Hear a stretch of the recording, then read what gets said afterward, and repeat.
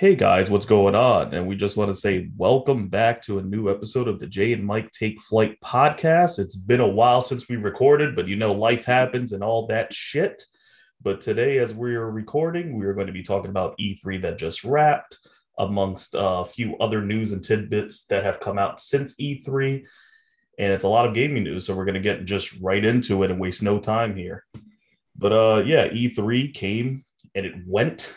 And I would say, instead of, landed with a bang and landed with, barely a thud, there wasn't a lot of announcements. A lot of studios either didn't partake or didn't have anything to show.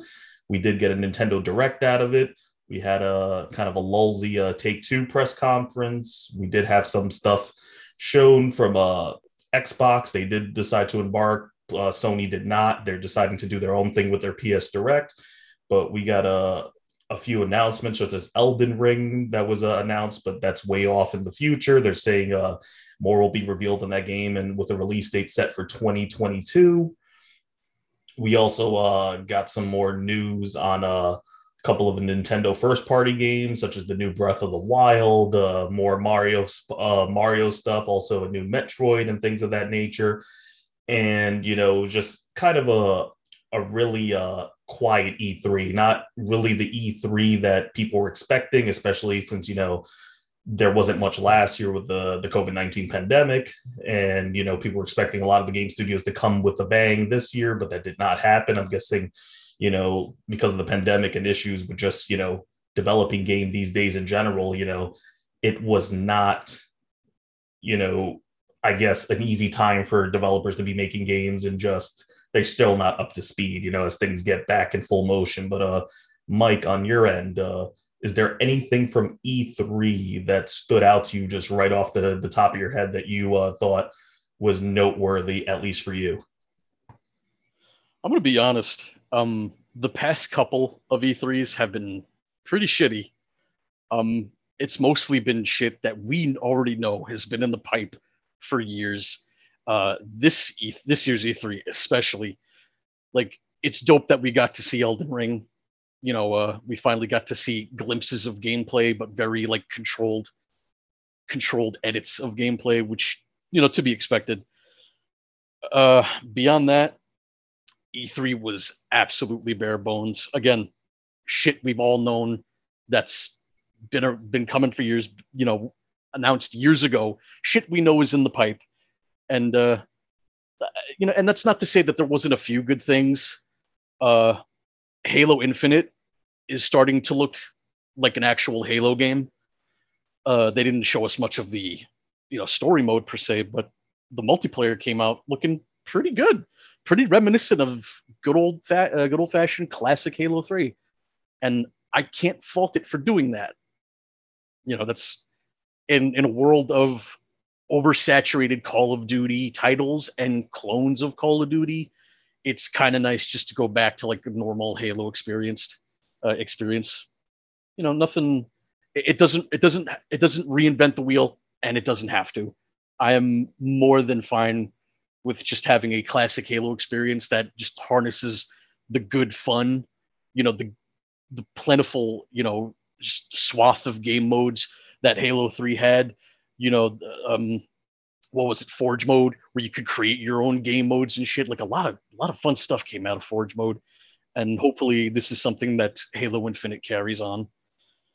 Uh, we saw stuff from Bethesda, Starfield, which again, it's another pre-rendered cutscene trailer, no gameplay, and this is for a game that's supposed to be launching later this year, and or is it next year? I don't even know. I, Uh, I don't even fucking know at this point. Do you know, I'll, Jay? I'll be. I don't know off the top of my head because I've got to be honest. It has nothing to do even with Fallout 76, but anything that's been, these open world types of game, whether it's Bethesda or another studio, everything now that has a pre-rendered cutscene that looks really good gives me severe Cyberpunk 2077 vibes. And unless they're going to show actual gameplay, in a non-controlled environment and let people actually touch this thing, I can't with these trailers anymore, man. No, I can't really put too much, thought behind them because it's like whether it's going to come out in a year, or it's going to come out in 5 years from now, as we learned with Cyberpunk just recently and Fallout 76, that they just try to rush out the door, and even Fallout 4 to a lesser extent, man. They can show you whatever they're going to show you a year or two out, or even, months out. That doesn't mean anything. For all you know, you're watching footage that they've had in the can for over 6 months, and you have no idea what you're actually looking at. And it's a shame that things have gotten to that. But I'm completely now at the point where it's like, you got to show me the Carfax, bud. Yeah, same. If you don't have any sort of gameplay available, and this Starfield's been in development for a couple of years now. We've known about it since what, 2019, early 2019, maybe even late 2018. I don't exactly remember, but the fact that we're still just getting pre-rendered cutscene trailers, and I don't know how people can get hyped up when they haven't seen a fucking millisecond of game footage. And it's supposed to be, from Bethesda themselves. It's like, it's going to be like Skyrim in space. It's like, that's not the flex you think it is anymore. Like, don't get me wrong. I enjoyed Skyrim. I enjoyed Oblivion. I enjoyed Fallout 3 and 4. But like, your games are getting extremely formulaic. It's not helping that you will not change the fucking game engine. We've been using, they've been using the same game engine since Oblivion way back in 2005. It's been going on for a long time. We got 16 years of using the same game engine, and again, it's just going to be the same shit for Starfield. Add into the fact that Starfield is Xbox exclusive, and you have one entire sect of people who aren't going to even get to play the fucking game. And I understand that that's what happens, when your studio just gets bought up for an absurd amount of money. I understand that's what happens with exclusives, and I'm fine with that to a degree, because Starfield was promised to be a multi-platform game, and now we're not going to get that. And down the road, we'll see if that happens to Elder Scrolls 6, Doom, Wolfenstein. It could probably happen to any of them. Anything under Bethesda's umbrella. If Microsoft says, they snap their fingers and say, yes, we want it exclusive, that's it for you playing it. If you are on any other platform, with the exception of obviously the Xbox and PC. Yeah, I will say this, and back to the Starfield thing that you just got off. So the release date is November 11th, 2022. That's when that game is supposedly coming out. And at the end of the day, this is all just, a semi attempt at a flex for Microsoft, because they need a heavy hitter to basically push this Game Pass service until, Halo's ready to see the light of day. And I mean, they've already announced that, coming to Game Pass, you're going to have Psychonauts 2. Back 4 Blood will also be available day one on Game Pass, which I'm sure is going to do wonders for the servers. They also announced Forza Horizon 5 will be a day one. Stalker 2 and also Hades, and smaller games like Among Us will also be coming to Game Pass day one, that they were trying to push out, because everything right now with Microsoft, until they get some exclusives for their system, everything is about Game Pass right now, just pushing that thing on Game Pass. I mean, now they're getting to the point where they're saying they're really trying to get themselves into the PC market as well by pushing Game Pass as a service on the PC market for people that want to stream games and don't want to necessarily play on consoles. They've also recently discounted the Xbox Series S. I saw it as of this recording for as low as, I think it was going for $370. And they're also, pushing these, trying to push the PC hybrid model with Game Pass and all these day one games. And I get it. And I know that Starfield is what they plan to be one of their heavy hitters, but I don't know. I'm just skeptical, especially, with any of these games coming out on Game Pass that have an online component, especially server wide. I personally, I just saw, the hell that was caused on MLB The Show when that became a cross-platform game, and it launched on Game Pass day one, and those servers, for people that were used to playing that game on only PlayStation, did not work for anyone for about 3 or 4 weeks after launch. So I don't know about these day one games on Game Pass, especially when some of them rely heavily on multiplayer, like Back for Blood. I just don't know how this is going to be sustainable, especially with smaller studios not being able to put the capital behind the servers the way they need to. Yeah, that's a big problem, especially with you in the show. I know you were having big problems with the show and not being able to play certain modes to the point where you had to make an entirely, other account on your PlayStation just to play one mode, which is it's insane. It's insane that they won't even look at the issues that they're having in the show, and that's a complete shit show as far as I'm concerned. The rest of E3, um, well, what else was there? Really wasn't like much, man. We just had, like, you know what? There was more than anything, indie titles. And don't get me wrong, like I enjoy indie titles here and there, but the absolute flood we got of them, like they just overwhelmed anything that was any sort of AAA game. There were very few middle market games shown, which I don't expect middle market games to be shown at E3 or really anything anymore, considering their stance and the industry as it is, which is a shame because middle market games can still be really really good. Uh, Nintendo had a few games, but the main shining light, and I know a lot of people were expecting different. I know a lot of people wanted Metroid Prime 4, and a lot of doubt is being casted at Metroid Prime 4 because Nintendo has come out and said that we basically have to rework the game from the ground up. There's a lot of design things, a lot of things that went wrong, so we basically have to redesign the whole game. But in the meantime, may we show you this other Metroid game? It's a classic 2.5D scroller, very traditional Metroid experience, very classic Metroidvania sort of thing.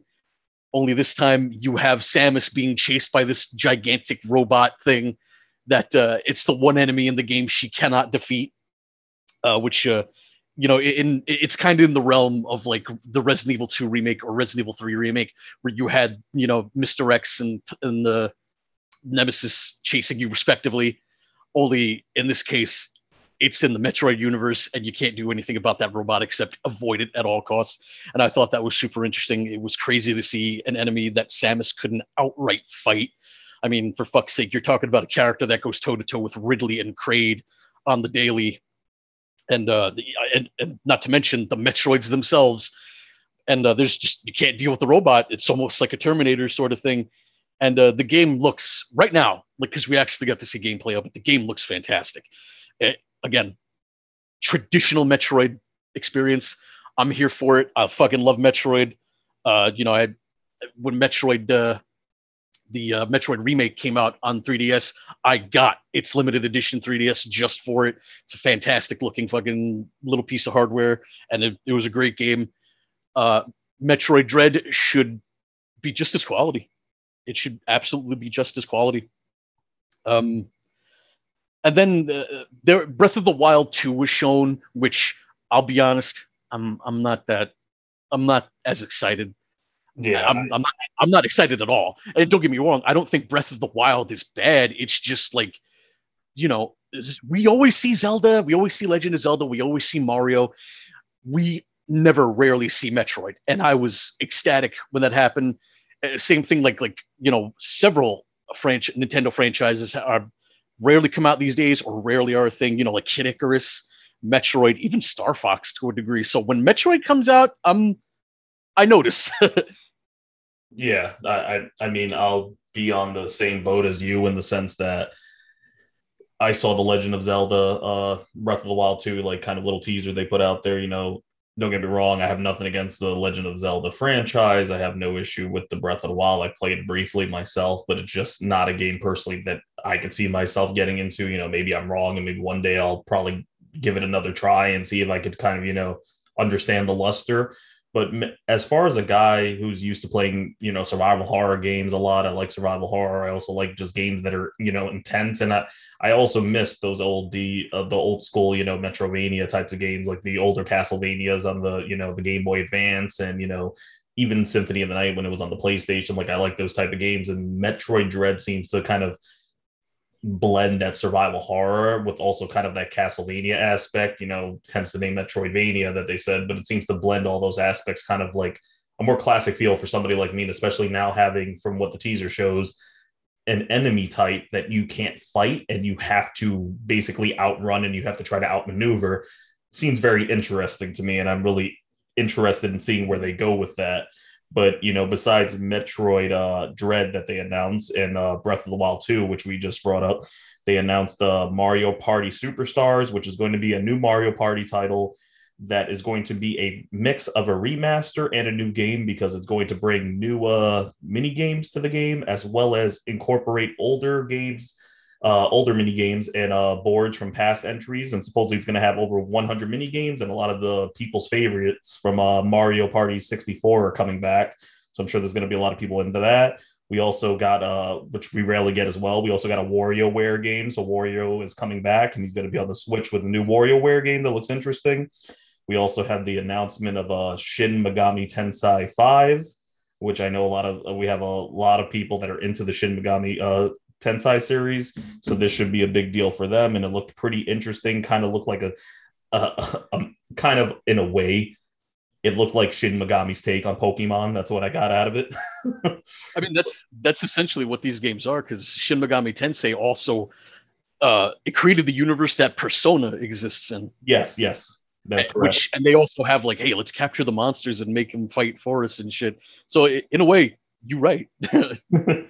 So we had that, and also, obligatory, because this is one of the Switch's main things, because besides their first party game, they don't really get a lot of exclusive third party games. More so they get ports. So we had an announcement for Life is Strange True Colors and Life is Strange the Remastered Collection, which I've already had those games on the PlayStation. So really not an announcement that does anything for me. But if you're a person that only has a Switch accessible to you, I guess this would be news that you're interested in.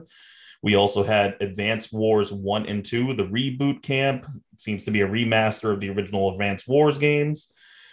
And then in other announcements, they just talked about bringing over finally the Doom Eternal's Ancient God Part 1 DLC, which I hate to say this for you Nintendo fans. Please don't kill the messenger. I'm just saying it. Looks awful, by the way. Textures were really bad, and I wouldn't.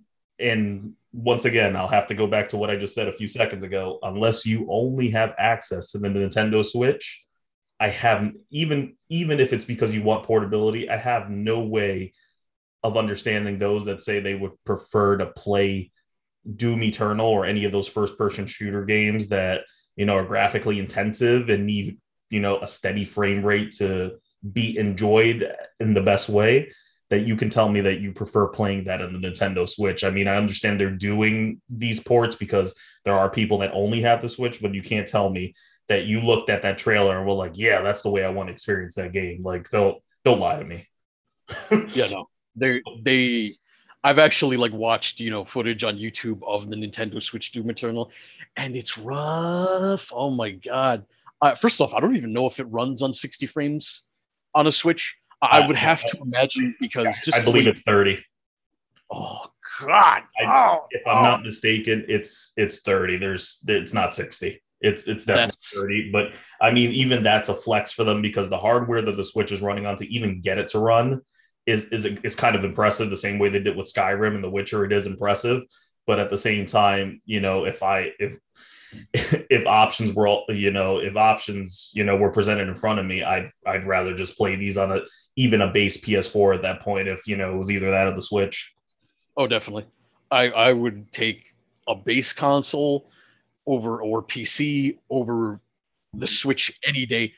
Nintendo consoles, especially now these days, now that Sony and Microsoft are just beefing up their consoles to try and compete with PC power, having games chopped down and stripped down to get to run on the Switch, it's an impressive feat. But that's because like it's going backwards, and like, let's see how many strips of varnish I could take off this fucking chair before it looks like shit, but still functionally works the same. And that's what you got, going with Switch games, much like you said, Witcher, which is weird. because The Witcher 3 on the Switch has a super impressive graphic suite that isn't available on the PS4, and I don't understand that, but the Switch has it. Go figure that shit out. I'll never know why the PS4 can't have a graphic suite so you could turn off any sort of anti-aliasing or or post-processing effect or anything of the sort. But Switch gets that, and nobody else does, unless of course, again, you're playing on PC. But yeah, Doom Eternal or any first-person shooter that isn't first-party developed or a Switch exclusive is not something I would want to partake on the Switch. Yeah, definitely not. Like, I'm the same way. I want nothing to do with that. But off of Doom Eternal, they also announced free DLC will be making its way to Mario Golf Super Rush. That includes new characters and new courses.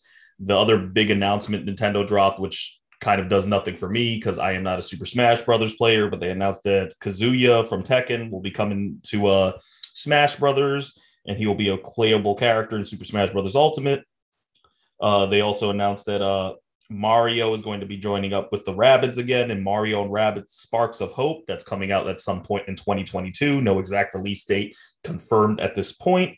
They also announced, we didn't get to this yet because this announcement originally came from another presentation, but they announced that Square Enix's Guardians of the Galaxy will be coming to the Switch this October 26th. And there will be a gameplay demo that will be available for people to play earlier in the week.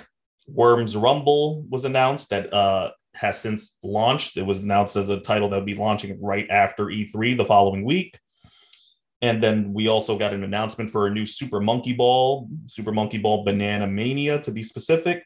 It is a remastered of the first 3 games in the GameCube era. And that will hit the Switch on October 5th. So I know a lot of people will like that. And then there was a game that I thought was interesting, not because I would probably pick it up, but because it kind of brings back the nostalgia factor. They announced that they will have a Nintendo Switch exclusive in the fall called Cruisin' Blast, which is a spinoff of the Cruisin' Exotica series for all you arcade fans out there. And that was one of my favorite racing games when I used to go to the arcades back in the day. So they announced that's coming. They also have a port of Dragon Ball Z Kakarot, which is not a game I personally played, but it is being ported to the Switch. That should be another interesting port to see how they do that.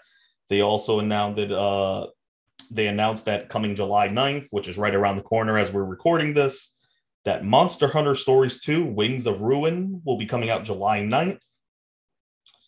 And then they also announced that they'll be releasing Danganronpa Decadence, which will be the first 3 games in a package. And they also announced that this was interesting as people, if you're like me, that you like survival horror games, that they are porting over the one Fatal Frame game that got released on the Wii U. Fatal Frame Maiden of Black Water is coming to the Switch, and it will not only have supposedly better graphics, but also additional content that did not make it into the Wii U release. And that was pretty much, besides, I guess, maybe one last thing to say, that they released, they're also talking about a port that is out now that was announced at E3 as well, was a port for Tony Hawk's Pro Skater 1 and 2 Remastered, where it's announced for the Switch that came out June 25th. And that was it pretty much on my notes for Nintendo Direct. I mean, it was what you expected. You got, a lot of the classic characters getting announced with, some newer games, a lot of ports and just basic, a lot of fluff. I know a lot of Nintendo fans supposedly, through the Reddit verse were pretty pissed off because there was no announcement for new content for Animal Crossing. But I feel like when that does drop, I mean, they have nothing to fret about. That's one of Nintendo's biggest franchises now. And trust me, they're going to milk the cow, guys. You'll be fine. There's nothing to get mad about. But staying on the Nintendo front, that has necessarily nothing to do with Nintendo Direct specifically. As we're recording this today, news has dropped on a leak for the Nintendo Switch Pro, which has been heavily rumored to be in existence for the past couple of months, and I would say even as early as the winter.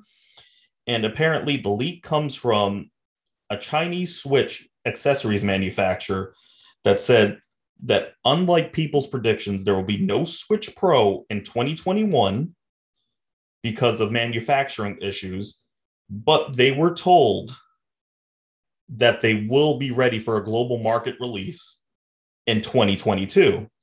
Now, once again, these are rumors, take them with a grain of salt.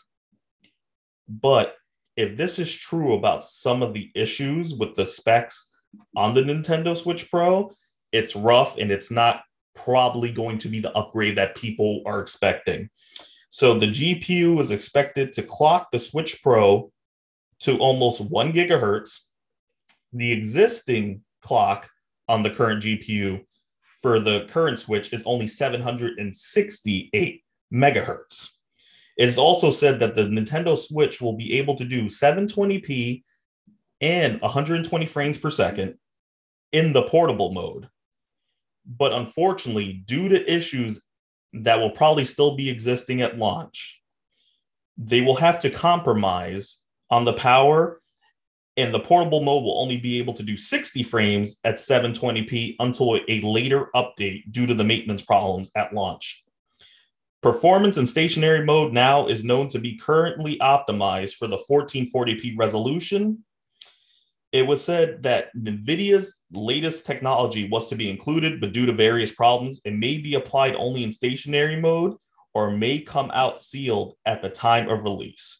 So that's the only rumors we have on the Switch Pro. But I mean, 720p, 120 frames in portable mode, I guess not bad because it's portable mode. You can't expect much. But if you're running a game at 120p in portable mode, I'm expecting that thing to run through battery like no tomorrow.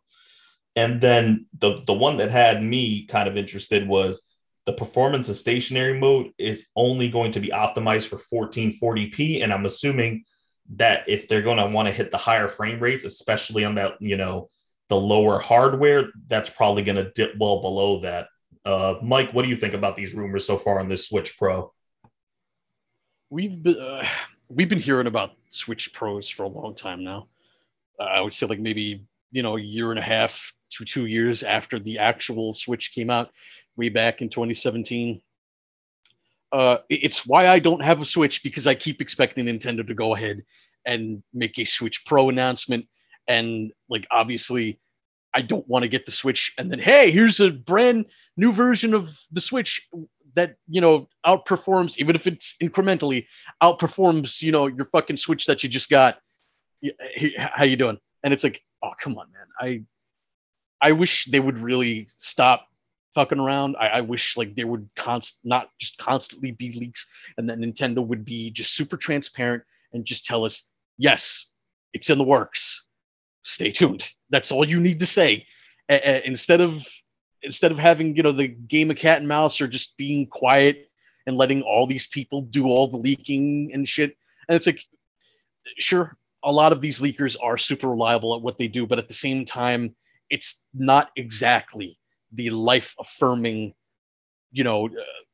evidence it is as just a clear cut confirmation from Nintendo themselves. And like I said, it's the reason why I don't have a Switch. I keep thinking that the second I do just give in and get a regular Switch, they're going to announce the Pro the very next day. And I'm just going to sit there like, fuck. This is, I mean, I don't know. It comes down to a point where I don't know if I would want to just get the Switch anyway, because don't get me wrong, like 720 in portable mode, that's fine and whatnot. The 120 frames is, that's pretty shit talkery to me, but I would be fine with just stuff at 60 frames. The whole 1440 60, in its dock mode, that's fine. Shit, when it comes to most things, I don't even really need 4K. I'm perfectly happy with 4K 60 gaming. Not 4K, 1440p 60 for 60 FPS gaming. I feel like it's a nice sweet spot between having your game be visually good looking, but then having the performance be up to snuff and not be chuggy or 30 frames. And again, not saying 30 frames is absolutely unplayable, but let's all be real. 60 frames is way better. We all want that. But yeah, I mean, I hope it happens. It would be nice if 2022 is a real thing for the Switch Pro, and it's not just waiting another year just to get a fucking Switch so I can play like Astral Chain or something. That would be fantastic. But again, some real evidence is needed here. Some real, actual, like Nintendo stepping forward to the front of the pack and being like, yeah, it's real. Other than that, I'm twisting in the wind here, basically at Nintendo's mercy. I think that's most of gamers and Nintendo fans in general. Everybody's twisting at the wind because everybody knows that Nintendo tends to lock down their information kind of as if it's DEFCON 5. But yeah, they're not transparent at all. Yeah, exactly. They're not trying to give up anything. But off of the Nintendo news, we also had a press conference from Square Enix, and one of their big hitters that they decided to reveal is Marvel's Guardians of the Galaxy. This apparently is going to be, according to them, as it was described, a narrative-driven single-player third-person action-adventure game that puts you in the boots of Peter Quill, Star-Lord himself, with the unpredictable Guardians of the Galaxy at your side as you bounce from one explosive situation to another with the very fate of the universe in the balance. Now, my issue is I have nothing against the Guardians of the Galaxy. I actually enjoy those movies. They're one of the better Marvel team movies, in my opinion. But I don't know, man. After Avengers, Square Enix, and Marvel properties, I don't know. Because if this is going to be a narrative-driven game, that's fine. That's one thing. But I played a little bit of Avengers, and I mean, besides even the backlash as recently as probably a week ago when they had an update that came out that revealed people's IP addresses during multiplayer, which has kind of got to be one of the biggest oofs of this decade. I don't know. I couldn't get into Avengers. It wasn't for me. It was very much built upon that whole idea of, loot boxes and getting people to unlock skins for the characters. And I mean, it's gotten to the point where you need to do some of the later end game content. You need to have, a full squad, but then everybody has to play as one of the heroes. You can't play as the same hero, two people at the same time. So it's like you had people that'd be like, okay, I'll join your team, but I don't want to play as the Hulk. I want to play as Captain America. And you got your friend going, no, I'm playing as Captain America. And then the guy's like, well, guess what? I'm not playing. And that's it. And then guess what? You have no access to that content because you cannot play it as a single player. You need to play with a full multiplayer squad. And basically a week after the game came out, those Steam numbers and just numbers across all platforms kind of plummeted in general. And that was it. Now, if Marvel's Guardians of the Galaxy is going to be different, and this is going to be, as they said, a single player narrative driven experience that is going to let you just play as the Guardians of the Galaxy through a story and none of this monetization bullshit or anything of that sort, go for it. I'm fine with it. I mean, I'll probably wait to see how reviews and see gameplay impressions myself before I touch the game, but I'm fine with that. If it's going to be another Avengers situation where it's, heavily relying on, trying to monetize the game, then you can dismiss me with that. I really am at the point where I don't need any of these kind of monetized games that are going to push you to have to spend money in order to get the full joy out of the game. I don't know how you feel about it, but that's kind of what I took away from Guardians of the Galaxy. Guardians, like, don't get me wrong, Avengers was a swing and a miss by any means.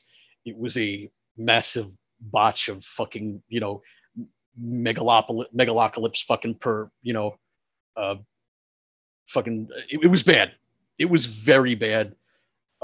Instead of having your, game model based on like Diablo or Borderlands where you're constantly getting loot, constantly upgrading, they went the more Destiny route of just, hey, you'll get shit that isn't an upgrade, but you could trash it and get resources from it. And the only way to actually get more powerful things, the only way to improve your character are to do these, raids, these strikes, these, big events at the end game where you have to play with people.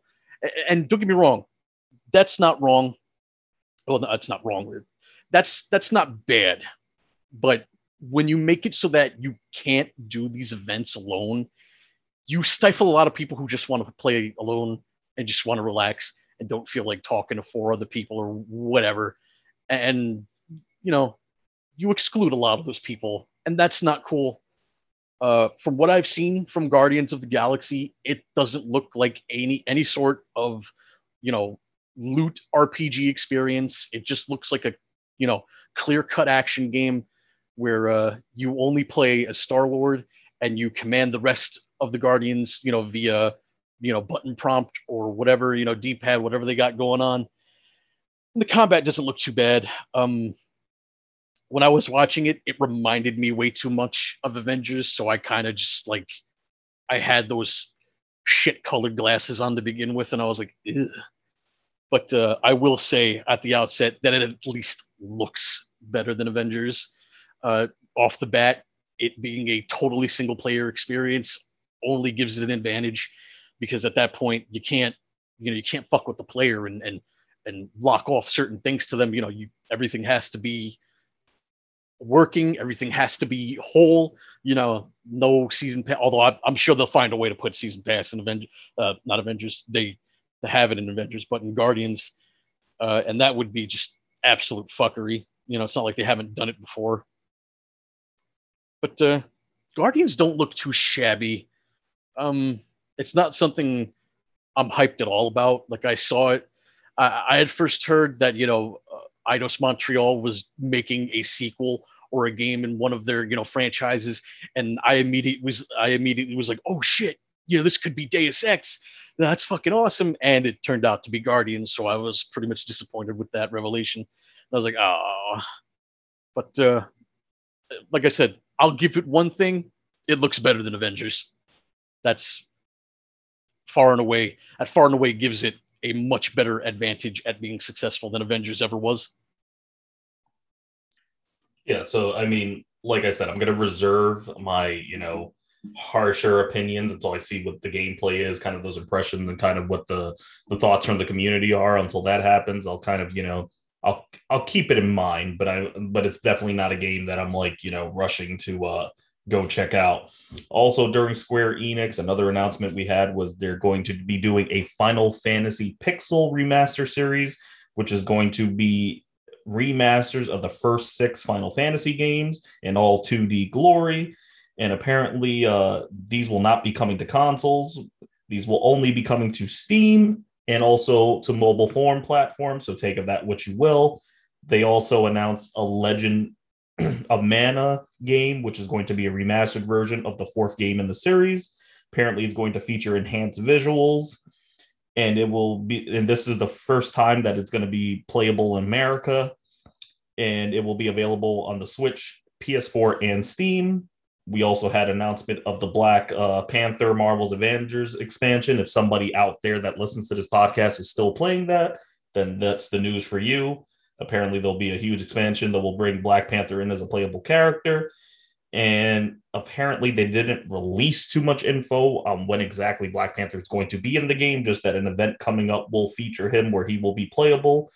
They also, Square Enix also announced that Hitman Sniper: The Shadows is going to be coming out at some point, and apparently the game is going to focus on the events following the disappearance of Agent 47 and the story of the Shadows, a group of highly skilled assassins. And apparently this is going to be an original story within the Hitman universe. And apparently this is coming out sometime in 2021, but it is not a console game. It is a mobile-only game. It will only be on iOS and Android. We had an announcement as well for Nier Reincarnation. Apparently, this is going to be also a mobile game that's going to be coming on the App Store and the Google Play Store, so iOS and Android. A lot of people wanted to get into this mobile landscape now, especially with a lot of people, being more than ever in this day and age being tied to their phones. A lot of people want to be in that. And basically just we had a lot of more Final Fantasy stuff, more celebrations they were talking about. We also had a trailer for Final Fantasy VII, The First Soldier, which is basically another iOS and Android game. I guess you can see the kind of the theme here. We also had a game that was developed in partnership with Platinum Games called Babylon's Fall. And apparently, this is a game that is in development for PS5, PS4, and Steam. But we did not get a lot of details about it. Apparently, there's a sign up going on currently to take part in the beta, so you can find out more about on their website at Babylon's Fall.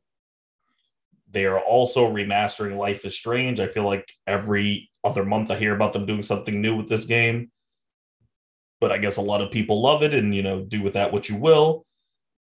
We also had another game announced, Stranger of Paradise Final Fantasy Origin.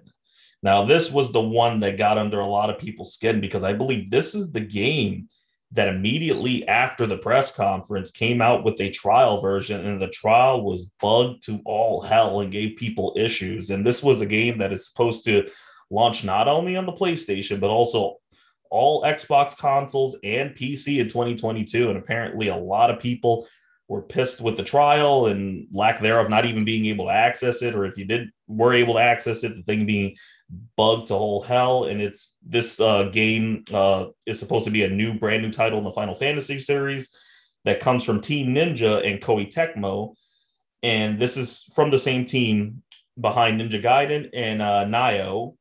And apparently they were going to bring their own, that kind of gameplay style into the Final Fantasy series, and people were not happy with the lack of what they got to play, and basically the lack of, I would guess, quality assurance and QC that was done to the trial. Mike, did you hear anything about this? I did. I heard that the demo was borked for like a day, and I was like, ugh. And like, several publications were like, yeah, the demo is experiencing too much chaos, can't do it. And I was like, okay, guys, all right. But thankfully, eventually, they fixed the demo, and I watched. Since I don't have a PS5, I can't, get it. But I watched a couple people play it on YouTube, and for what it's worth, it's basically just Nioh if it were Final Fantasy. Some people might like that, some people aren't going to. I know they're doing something with the first Final Fantasy story that not many people enjoy. They're kind of making it so that Garland already knows that he's Chaos. They also have like the Party of Light, or the Travelers of Light, whatever the group you're playing as is supposed to be. It's almost like a reshuffling of Final Fantasy 1 story, and a lot of people don't like that. But that's, what are you gonna do? As far as gameplay, it looks pretty solid. Like I said, it's just Nioh in Final Fantasy, and I love Ninja Gaiden. I love Nioh, so I'm definitely willing to give this game out a try. When I say it looks like Nioh, you have to understand, it looks like they reused assets from Nioh, and it's not looked. They did. There are certain animations that are exactly the same in Nioh as it is in this, Final Fantasy game. The death animations are pretty much 1-to-1 the same. Climbing up ladders, 1-to-1 same. Even a lot of the run animations, the dodge animations, even some of like the attack stuff is very reminiscent of Nioh. And I hope that this game is more than just a quick asset flip, just for some quick Square Enix money. Gameplay mechanics themselves, combat mechanics, that is where it differs, and it actually looks pretty cool. From what you see in the demo, there are 3 classes that you can play as. There's your warrior, a mage, and a lancer, and all 3 of them have totally different unique moves from one another, totally different unique skill trees from one another. There's also a loot system in place where you're constantly upgrading your clothing, upgrading your stats. Again, it's like Nioh. It's an action RPG in that sense. So if you like Nioh, you'll probably like this game. A lot of people were shitting on the graphics, but people tend to not notice that when Team Ninja makes a game, they typically opt to make the gameplay as best as they can and not focus on the graphics so much. And for a lot of people, that's out and out blasphemy. Me, I'm fine with it. Your game doesn't need to be photorealistic 4K ultra fucking textures for me to enjoy it. I think that nailing your core gameplay is more important to creating a game than making your game as pretty as possible. See Cyberpunk for reference, even though Cyberpunk on base last gen consoles is fucking borked too. But if you weren't playing it on a PC, you just weren't having a great time because everything was fucking borked. But I digress. The game don't look bad. You only see a little bit. You fight like goblins and shit and other Final Fantasy enemies, like the bomb and stuff. There's like a cactuar running around in there and some wolves and stuff. And then the end of the demo is a boss fight against Garland himself. And there you see that it's a Souls-like, definitely. And that's another thing, is that people were complaining that it's Souls-like, and that's like, you guys, we were already told that this was going to be a Souls-like from the get. And I understand that, a lot of people aren't into that, or like a lot of people are fatigued of Souls-like, but you have to understand that Souls-like games are the new third, over the shoulder shooter, like from, how Resident Evil 4 changed the fucking landscape of gaming, or they're the new third person cover based shooter, much like how fucking Gears of War changed the landscape of gaming. These trends, they go in gaming. It's just something you have to deal with for a few years, and they'll eventually go away. Over the shoulder stuff kind of died down. Third person cover shooters died down.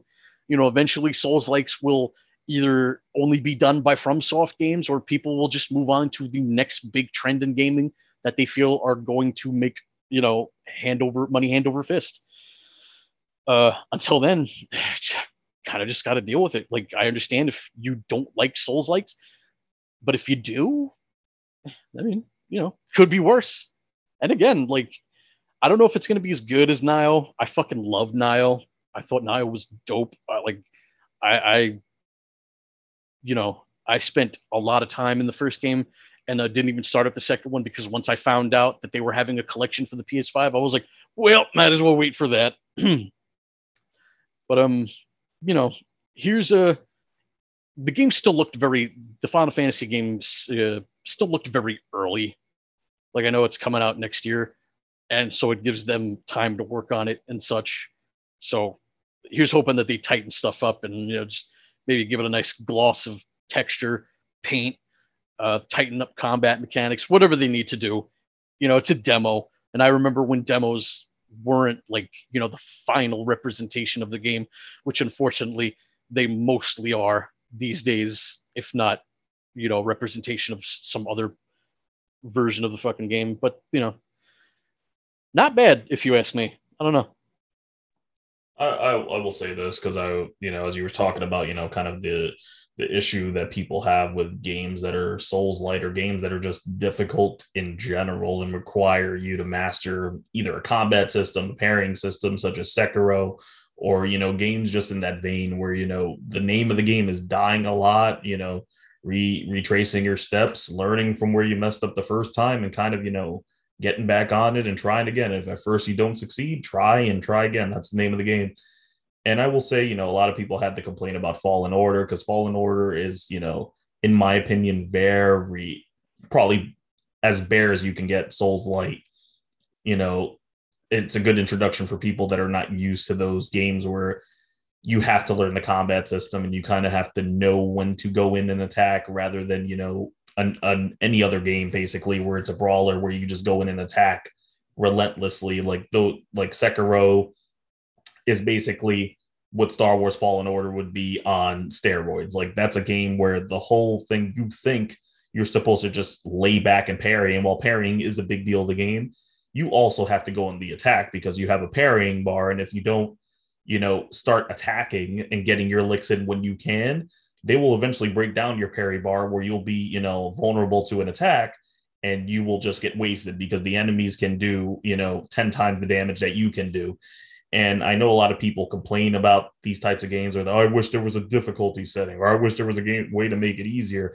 And it's like, that's not what these games are about. These games are an experience where you are rewarded for, learning the game's mechanics, and you're rewarded for, basically keeping up with it and, beating the characters no matter how you do it, but for beating them, you're rewarded. And that's the experience, of basically mastering the combat system, being able to overcome the hard enemies that they present and throw at you in these games. That's basically, the reward is the experience itself, knowing that, oh shit, I did better than I thought I was going to do, and I overcame that.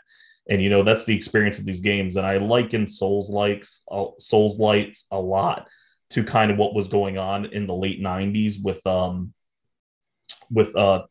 third person survival horror games.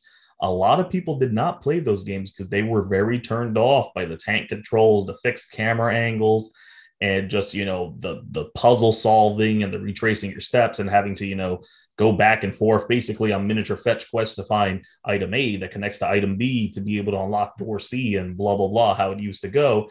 And that was why Resident Evil, unfortunately was forced, to change. And we got some bad games later on with it after the great Resident Evil 4, but they were forced to change because unfortunately things stagnated because they weren't able to bring in new fans anymore. It was just basically the people that loved that type of gameplay, that loved the tank controls at that time, just like the people now that love the Souls type of gameplay where you're dying constantly, but you're learning new things every time through the experience. The people that like that gameplay are going to support the game, and they're going to support the developers they love, regardless if it's just the same type of gameplay with a new, a coat of paint on it. They're going to support them, and the people that don't like it are never going to get into it, no matter what you tell them. And at some point, Souls Lights and Souls games in general, that type of format, are going to have to change. But as of right now, the formula is working. There are gamers out there, hardcore gamers, that love these type of games and love the challenge they present and love what comes along with these games. And you just gotta, people got to understand that. And if you're a person that's even, mildly interested in whether you call yourself a casual gamer, or you call yourself a hardcore gamer, but you never played any of these Souls types of games, whether it be Sekiro or any of the, games in the actual Souls series, I tell everyone, give it a try. You might surprise yourself with what you're able to do in these games. But unfortunately, the casual audience tends to give up right away because they're not getting the instant satisfaction of, defeating the enemy. And there goes that game. And I mean, it's unfortunate, but that's the way it's been with those games. But I do hope I didn't get to play back to the original game we were talking about at hand. I didn't get to play the trial for the Final Fantasy game. I did not get to play it. But I'm hoping that whatever issues they had during the trial kind of ironed out now. And I hope that, they basically ironed it out. And I hope that it is a game that people can enjoy, even if it is going to do a different take on the Final Fantasy series. And to move on through this E3 showcase, kind of wrapping around to the beginning of what we were talking about, Xbox and Bethesda had a showcase where they showed off Stalker 2, Heart of Chernobyl, where they showed an extended gameplay trailer for that. They did not discuss at the time a release date for that, so keep your eyes peeled out for that. They dropped a longer cinematic trailer, but remember, cinematic, not gameplay footage at the time. They dropped the cinematic trailer for Back 4 Blood, which is supposed to be coming out October 12th. They announced that they will be having a new Swarm versus Survivor mode, and that it will be a Game Pass day one release. So for those of you that own, an Xbox console, the Series X, the Series S, and have Game Pass, this is great value for you. You're going to be getting a brand new game day one for, the cheap entry price, that Game Pass presents. And the only thing that worries me, retreading my steps on that, is that it's a game that needs servers to run. And if Game Pass is overwhelming it, servers are not going to be looking too tight. And, this is basically a spiritual successor to Left 4 Dead. I know, Mike, you said you used to tell me about how you were a big fan of Left 4 Dead, and you used to play a lot of Left 4 Dead 2 as well. You can kind of tell me, what did you get out of this trailer? Is there anything specifically you're looking forward to about this game, or is this one of those wait and sees? Don't get me wrong. Back 4 Blood does look really cool, but just the way in general I am about games, I'm definitely more of the conservative wait and see, because with the way development cycles are done, you just never know what's going to happen to a game. You just never know if something's going to get fucked up. You never know if something's going to go wrong at the last second. For the most part, it looked like they had the game pretty much ready to go, ready and raring Like you said, it comes out in October, so that means the game right now is done, and they just basically have to work out whatever kinks they have, whatever problems, go bug hunting for a bit, see if they could just tighten the game up in general. Um, like you said, it is very much a spiritual successor to Left 4 Dead, and I used to love playing Left 4 Dead. Left 4 Dead was good fun. You're put up against a gigantic horde of zombies, and you're just running around trying to survive, implementing whatever tool that they give you, whether it's guns, explosives, funky shit like the bottles of boomer bile that you'd throw and the zombies would fucking, crowd over it, melee weapons, stuff like that. And to its affirmation, Back 4 Blood looks like more of that good time, and even more like more funky shit, more funky weapons. Uh, I want to say that it doesn't look like there's nothing wrong with Back 4 Blood, but at the same time, I exercise caution because you just don't know what can happen these days. The game might come out and it might be like really mediocre. It might be really boring. It might just be like a fucking, oh, this is really all we have to do. This is very repetitive. It might be very repetitive, very derivative. Again, as a spiritual successor to Left 4 Dead, it's deriving from a shit ton of it. So mechanics are probably going to be lifted from Left 4 Dead. Matter of fact, the safe rooms that you started in at the beginning of every chapter in Left 4 Dead are in Back 4 Blood. So, I think you can look at it in a positive light. Just be wary, be ready to pump the brakes. Just, exercise caution, exercise, your own beware consumer sort of thing. I'm not saying you have to condemn it straight out, but let's wait for the game to come out and see what other people have to say after they've played it. As Kylo Ren would say, when you before the game comes out, make sure to control yourself. Yep, you just control yourself. Don't let emotions get in the way. Don't get too mad. Don't get too sad. Or as RoboCop would say, if the game's bad, don't be afraid to drop it. Drop it. You got to drop it. And unfortunately, this is shit that a lot of people, especially with games like Avengers, you will get dropped hard. Oh, they're basically because the thing is with these games, and I hate to say this, and it's whether it's games that are like doing that Destiny format, kind of like Avengers, or even games like like Left 4 Dead back in the day, or even now as we're coming up for Back 4 Blood. These games are kind of developed in a way, and it's kind of weird because they are online experiences, they're meant to be enjoyed with friends, but they're really developed for the casual gamer to try to kind of go through them at kind of a normal pace. And the developers are not really in the mindset of like thinking about the grinders, I would guess, the more the community that's going to kind of like, really obsess over the game and play it to every last nook and cranny within the first week and a half. And that's kind of when the problem comes in, is when gamers beat whatever the content is available at launch and they do it quickly. And then they realize there's no end game content. And that's kind of where you start to see the numbers kind of spiral off. They go, oh man, I beat this and there's nothing else for me to do. And that's kind of where the problem where Avengers came in. It's like, oh, I beat the game. There's nothing for me to do but now grind for skins. And people didn't like that. And I'm assuming it'll be okay, because I remember Left 4 Dead having some DLC and not having a problem with that.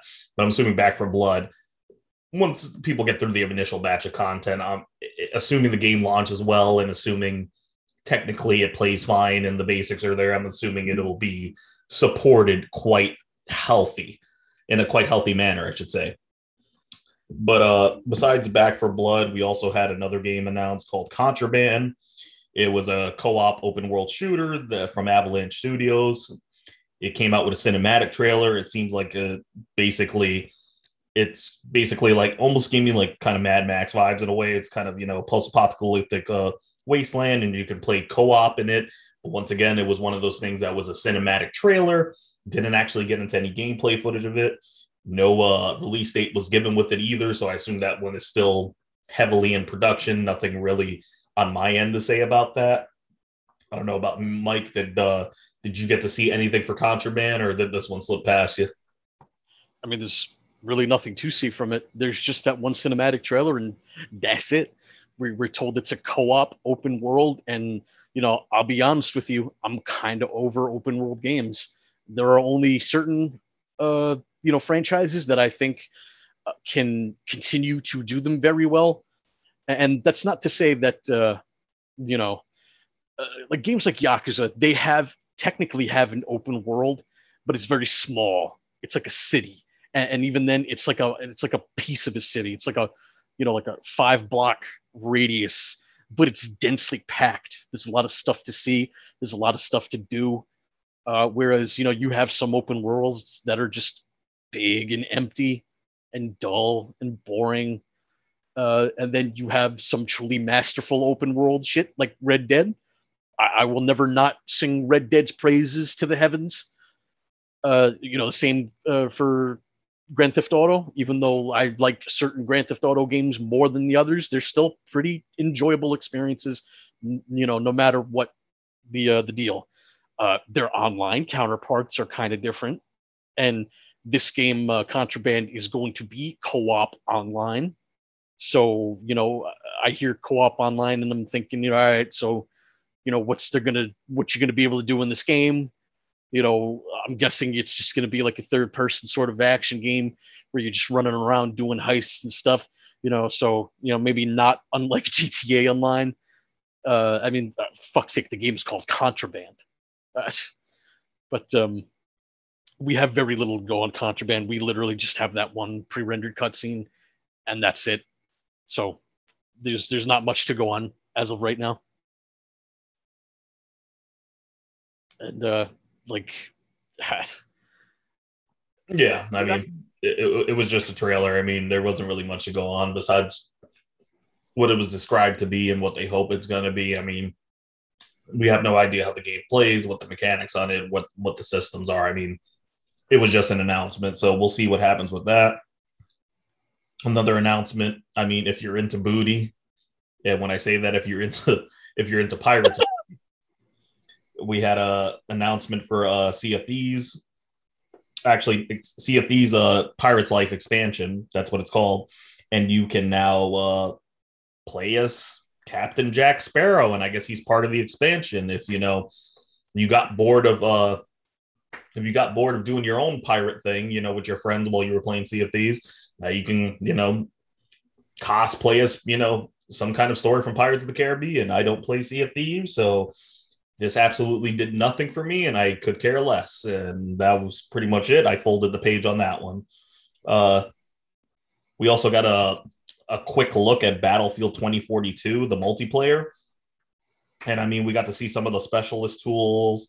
We got to see a look at the grappling hook and the wingsuit system. But I'm so over all this first person shooter bullshit. This didn't really do anything for me. I mean, Battlefield's never even been my franchise of choice. I mean, they've had some good games, but for the most part, it's just I don't know. As we get into this new console generation, I want to see more.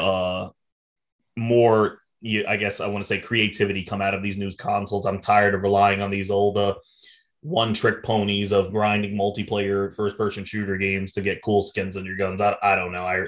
This didn't do shit for me. I know, Mike, you're more into first person shooters than me, but Battlefield 2042, there was nothing for me here. Oh, I wholeheartedly agree. It's Battlefield. You already know what comes with Battlefield. It's grandiose maps, wide open maps where 64 people, or I think they said like 128 people are going to be able to play now in a single map. So you're just going to have chaos, fucking planes, tanks, guns, bombs just going off. It's Battlefield. We already know what to expect. Like, at this point, there is nothing that DICE or Activision and their numerous developers that rotate on the yearly basis to crank out a Call of Duty, nothing they can do that really spices up their respective franchises. I think the one game to come close to doing that was Call of Duty Infinite Warfare, and hear me out, it's only because they made it so far in the future that, space fucking wars were a thing, and that you got to be the commander of your own squadron of fighters. I thought that was dope. There was even kind of like side quests that you could do, like a fucking board of villains that you could knock off the list and, take each one out. I forgot, it had to do with like playing cards. There were like aces and, numbered cards that you had to deal with. And that was unique. I felt that was unique, even though it's really not. There have been other games, most definitely like all Star Wars Rogue Squadron games, any fighter pilot game, like Ace Combat. But for what it was worth, what Call of Duty is typically about, I found Infinite Warfare to be, a nice little gold nugget in the normal repetition of go here, shoot, go here, shoot, go here, shoot.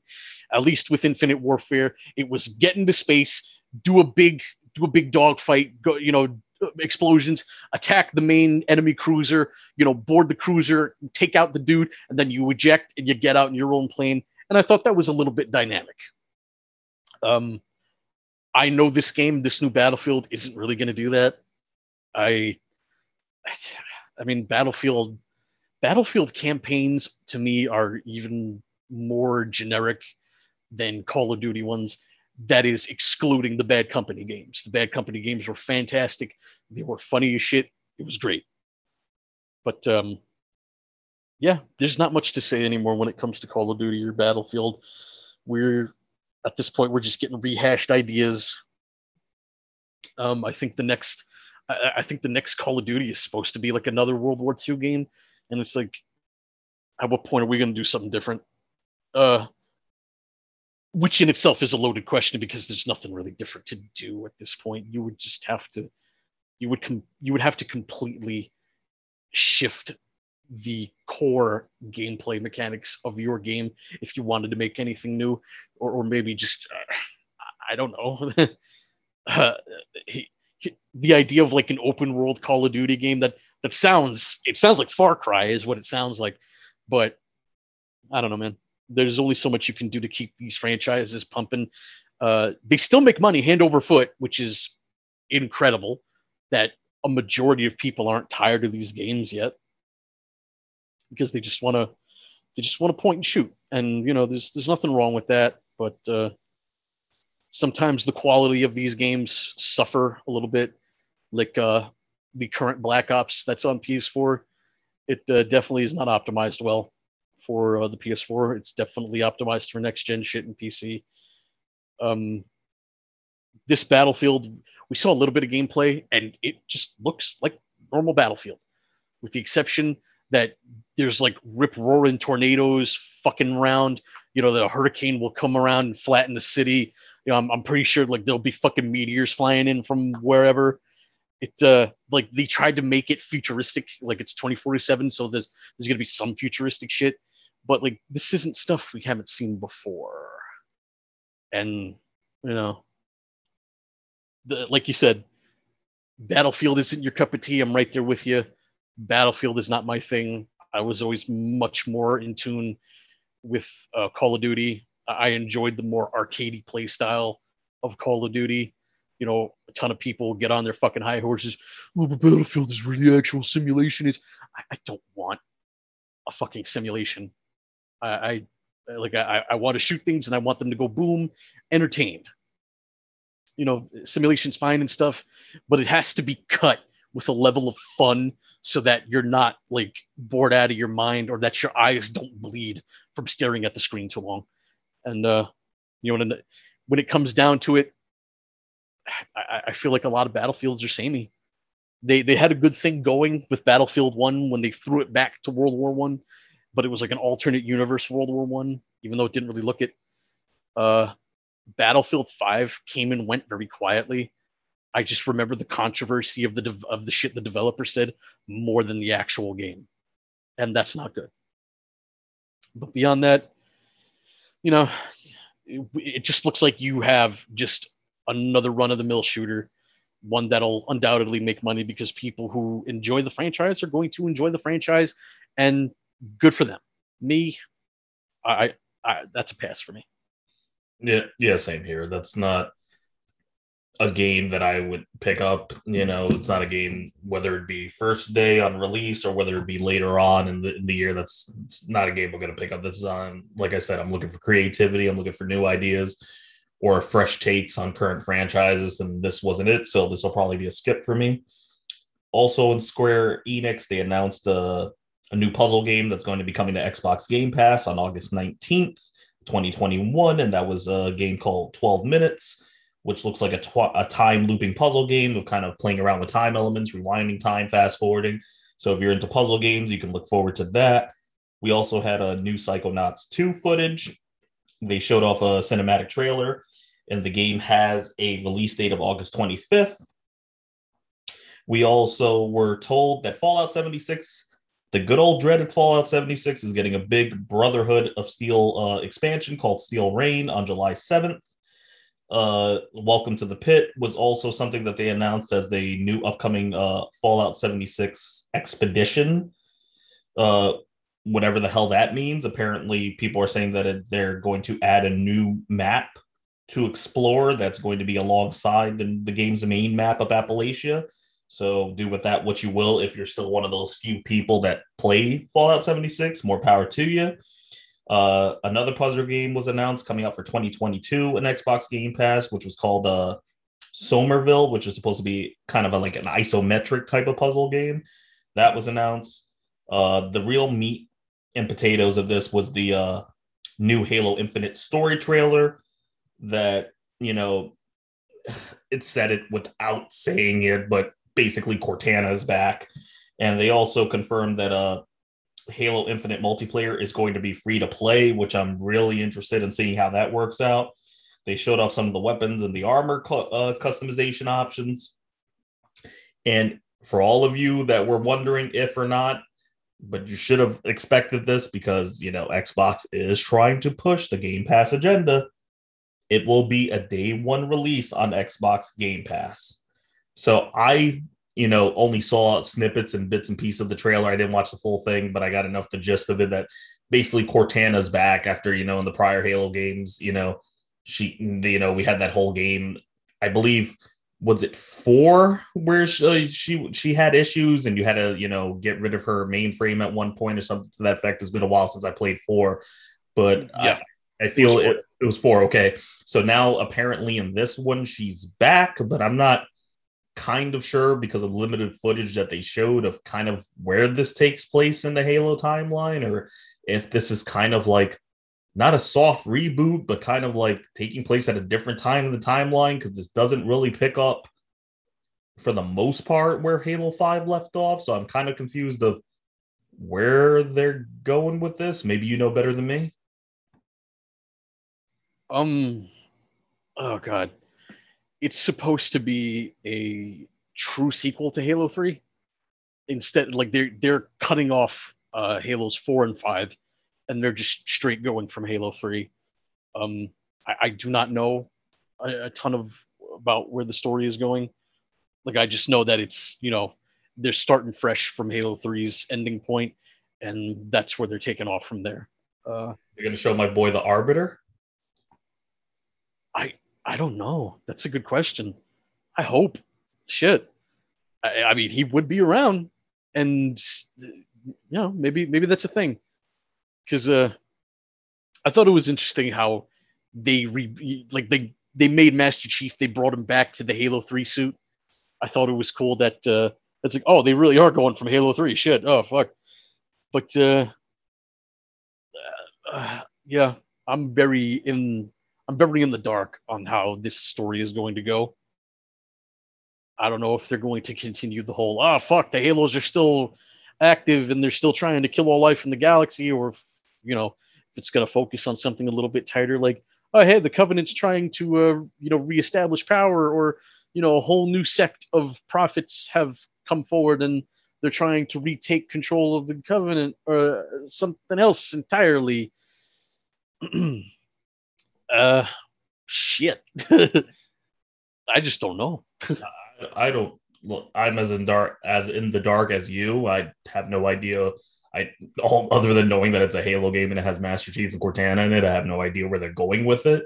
but I'm very interested to see how this whole free to play multiplayer model for Halo is going to work out. I really don't know.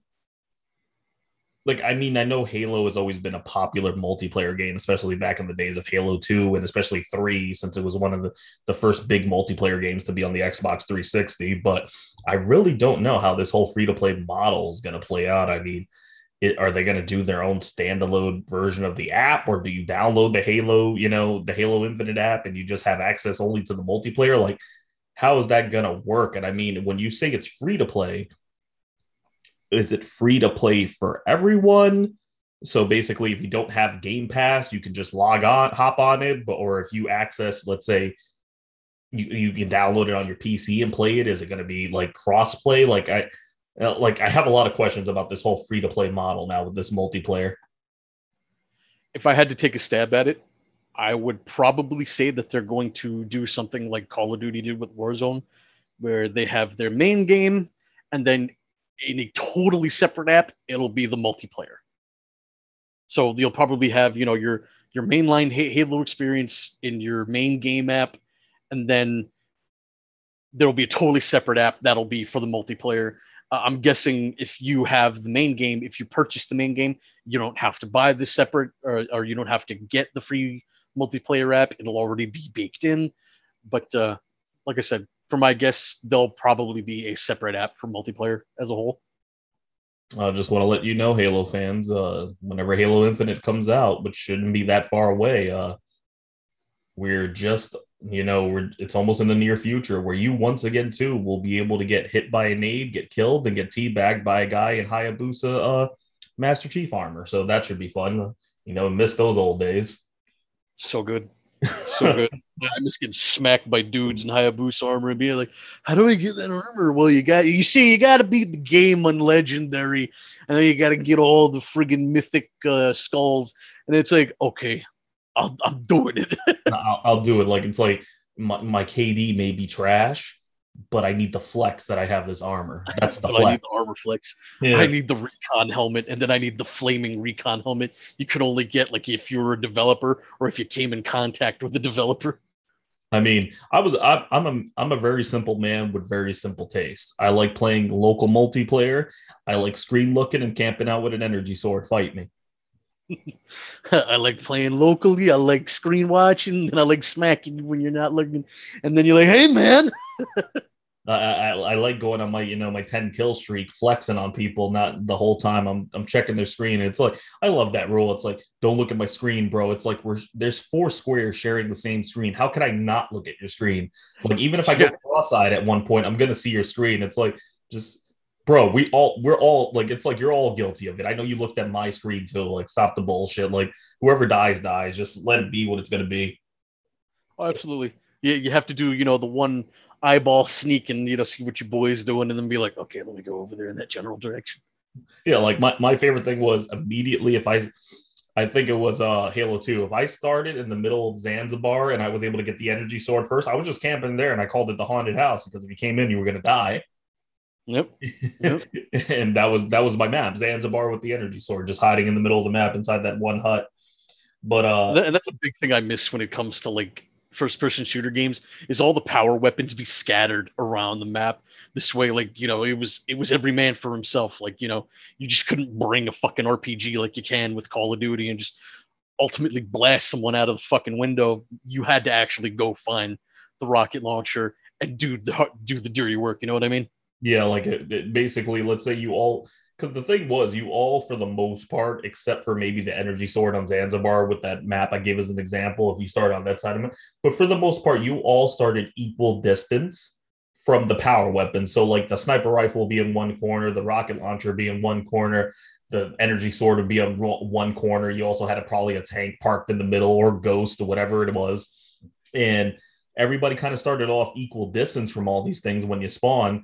But the risk was, do I go out there, try to get one of those weapons vetted right away, And then not only do I try to get one of them right away and take the risk of, leaving myself exposed, because most of the time these weapons were left out in plain sight in some kind of arch laid up place where people who also had been playing the game for a while knew where these weapons were going to spawn every time. So either they'd be camped out waiting for you to get there, somebody already beat you to the punch, or somebody who decided to go get the sniper rifle was watching across the map, camping those spawns to see if anybody went to those areas, and they would immediately kill you.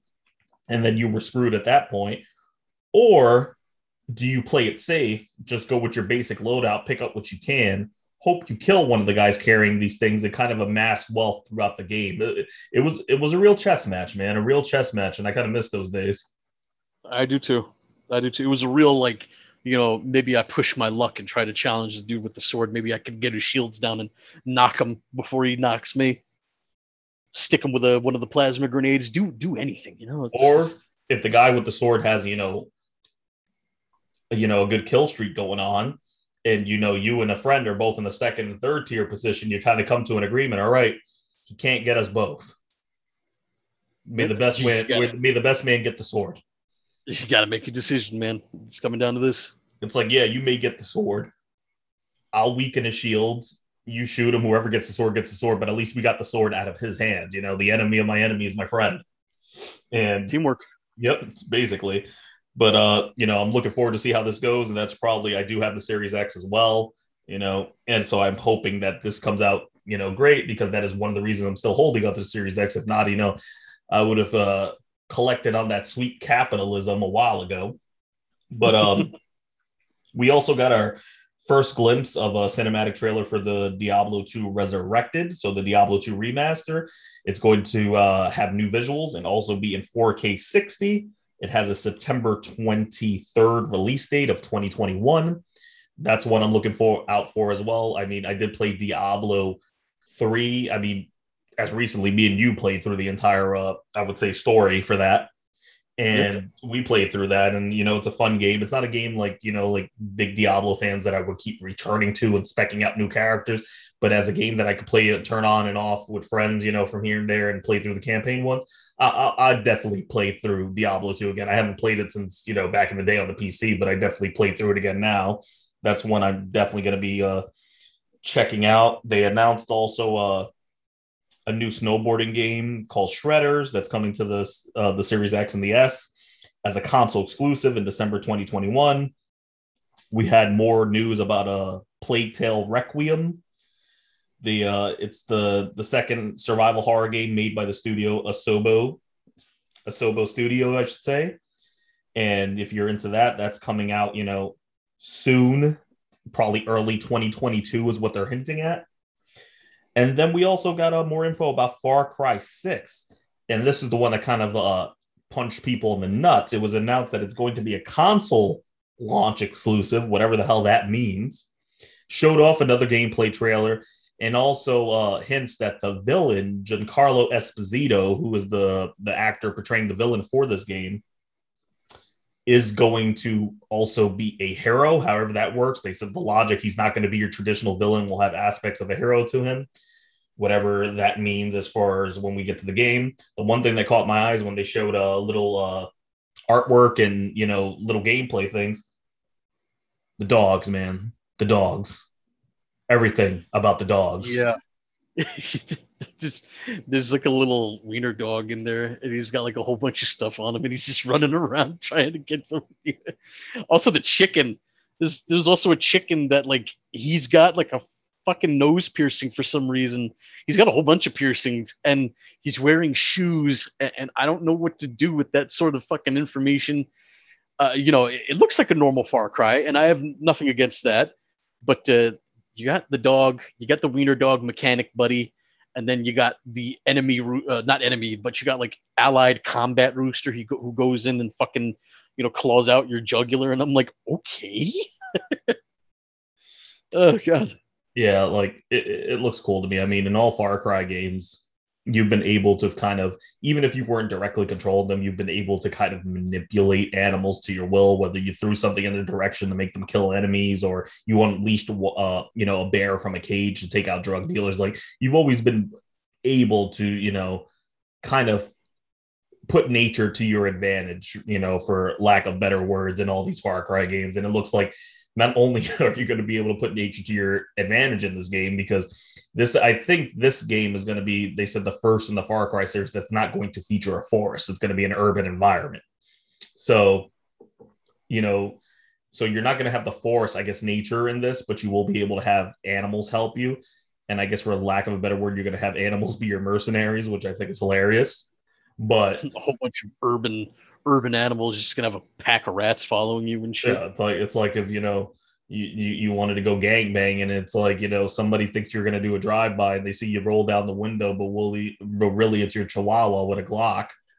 And it's like, nobody's expecting that. I mean, that's the hardest flex ever. Imagine popping the trunk open and you got a wiener dog that comes out with 2 Uzis. It's the biggest flex ever. Like, nobody would expect it, or it's amazing. Just holding a fucking launcher in his mouth for like a missile launcher just aimed at you. Yeah, you think it's a chew toy, but really it lets off acid. Come on. And it's like, that'd be amazing. But I'm sure there's going to be. Go ahead. I said it's funky stuff. Yeah, it is. It's completely out there stuff. But if there's anything I learned about the Far Cry series, they take really weird concepts and they're able to make it work. I mean, for God's sake, these were games that at one point you were drugged and on LSDs, and they made it work for a level format. So this is true. Yeah. So, I'm completely interested in that. They also announced something that is not part of the main Far Cry 6 game itself, but kind of like a DLC attachment where you're going to kind of play the origin stories of some of the famous villains throughout the series. So you get to play as Vaas, which I thought was very interesting. Yeah. But the thing is, like, it's not only is it Vaas, it's I forgot the dude's name from 4. It's going to be in my mind all day. But anyway, he's in there too. And then, Giancarlo Esposito's character from 6. And, like, you're going to be doing stuff. Like, they didn't make it extraordinarily clear. But, I mean, any reason for Vaas to come back, I'm okay with. I don't know about you. Yeah. So, I mean, yes, exactly. Vaas is one of the best villains they've ever introduced in the Far Cry series, if not the best villain. It's a shame that he was not the main villain for that game. Spoilers, shut the fuck up. If you haven't played it by yet, what are you doing? But yeah, I mean, it looks interesting. I mean, I'm totally intrigued to see where it goes, and especially depending on where I'm at when the game comes out, it definitely might be a game I'll pick up and play, because even though Far Cry does have a lot of open world aspects to it, it's one of those games that's as open as you want it to be. It's not one of those games that you have to partake in all the extra content if you don't want to. If you want to play through the story, play through the story. If you want to go and liberate every base, you can do that as well. It's very open to the player's interpretation of how they want to play the game. It's up to you. But besides that, we also had a cinematic trailer drop for a game called Atomic Heart, which is going to be another launch exclusive and be available on Xbox Game Pass day one. Apparently, it's going to be a 2D game that lets you go through an apocalyptic landscape. Obsidian Entertainment announced a new Shroom and Doom update for the Grounded that will be at a sitting a new Broodmother Spider Boss. So if you play Grounded, you can look forward to that new content update. Among Us announced that it will be coming to not only Xbox, but it will be coming with a new update as well that I'm assuming that's going to take place on mobile probably first, if they kind of iron out the patch, where they'll have 15-player lobbies available June 15th. So if you're into Among Us, triple the madness now. We also had an announcement for a kind of a new RPG called Eiyuden Chronicle 100 Heroes that is from the developers of Suikoden and Suikoden 2. Suikoden was one of my favorite RPGs back on the original PlayStation. I never got to play the sequel, but I did not really really read much into Eiyuden Chronicle 100 Heroes, but I don't really probably have to worry about it for now, or anyone else for that matter, because unfortunately they announced the game has been delayed till 2023, so it's way off in the distance. Ouch. They did show some footage of it, but I guess maybe either pandemic issues or economic issues, but the game is basically it's still in early development, and they're not going to be ready to release it until 2023 at some point. No time frame for 2023, just 2023. Age of Empire 4 was also announced for an October 28th release on Xbox Game Pass day one. The Outer Worlds 2 was announced for the Xbox Series X and S, and it'll probably be on Game Pass day one as well. Microsoft Flight Simulator also dropped a new trailer for its impending arrival in the Xbox Series X and S coming July 27th. And they announced they will be doing a Top Gun themed expansion coming later in December. Forza Horizon 5, for all you race fans out there, showed off a trailer, and I believe it took place in Mexico from the brief pieces I saw of it. I'm not really big into very simulation style racing games, so this kind of wasn't much for me. But if you are into it, they said that it's going to have a more kind of a party friendly multiplayer features, and the game's coming out November 7th. Arcane Studios in Austin announced that they were working on a game that is going to be a vampire hunting shooter called Redfall that'll be coming out sometime in the summer of 2022. And apparently it looks like you're going to be able to not only use wooden stakes and guns to defeat your foes, but also you'll be able to take part in the use of magic to defeat your foes. So maybe something to look forward to if you're more into those fantasy type of games. So that was pretty much it for Microsoft. Really a lot of the stuff behind the Game Pass, not really much stuff to show, but a lot of talking about what's going to come in the immediate future as far as smaller indie titles coming to the Game Pass platform, and bigger games that should be debuting either in the holiday season or sometime early in 2022. From there, we had a Gearbox presentation, which I'm going to be honest, did nothing for me. They really talked a lot about the upcoming Borderlands movie, which whatever. I mean, that's not a movie I'm looking forward to seeing either. I'm not even into the Borderlands series all that much. They also talked about a Tiny Tina game that was in development where, you know, she's the main character. I mean, I know you've played more Borderlands than me. I know you have some love for the series. Is there anything here between the movie presentation, the Tiny Tina spinoff, anything there that caught your eye or that you relatively gave a shit about? I'm gonna be honest, no. I can give a fuck less about the movie. Anything like a movie just seems goofy to me. Like the concept and idea of it is just fucking weird. The Tiny Tina shit I view as more of a spinoff to whatever. I don't know if it's gonna be Borderlands. It's got to be Borderlands 3.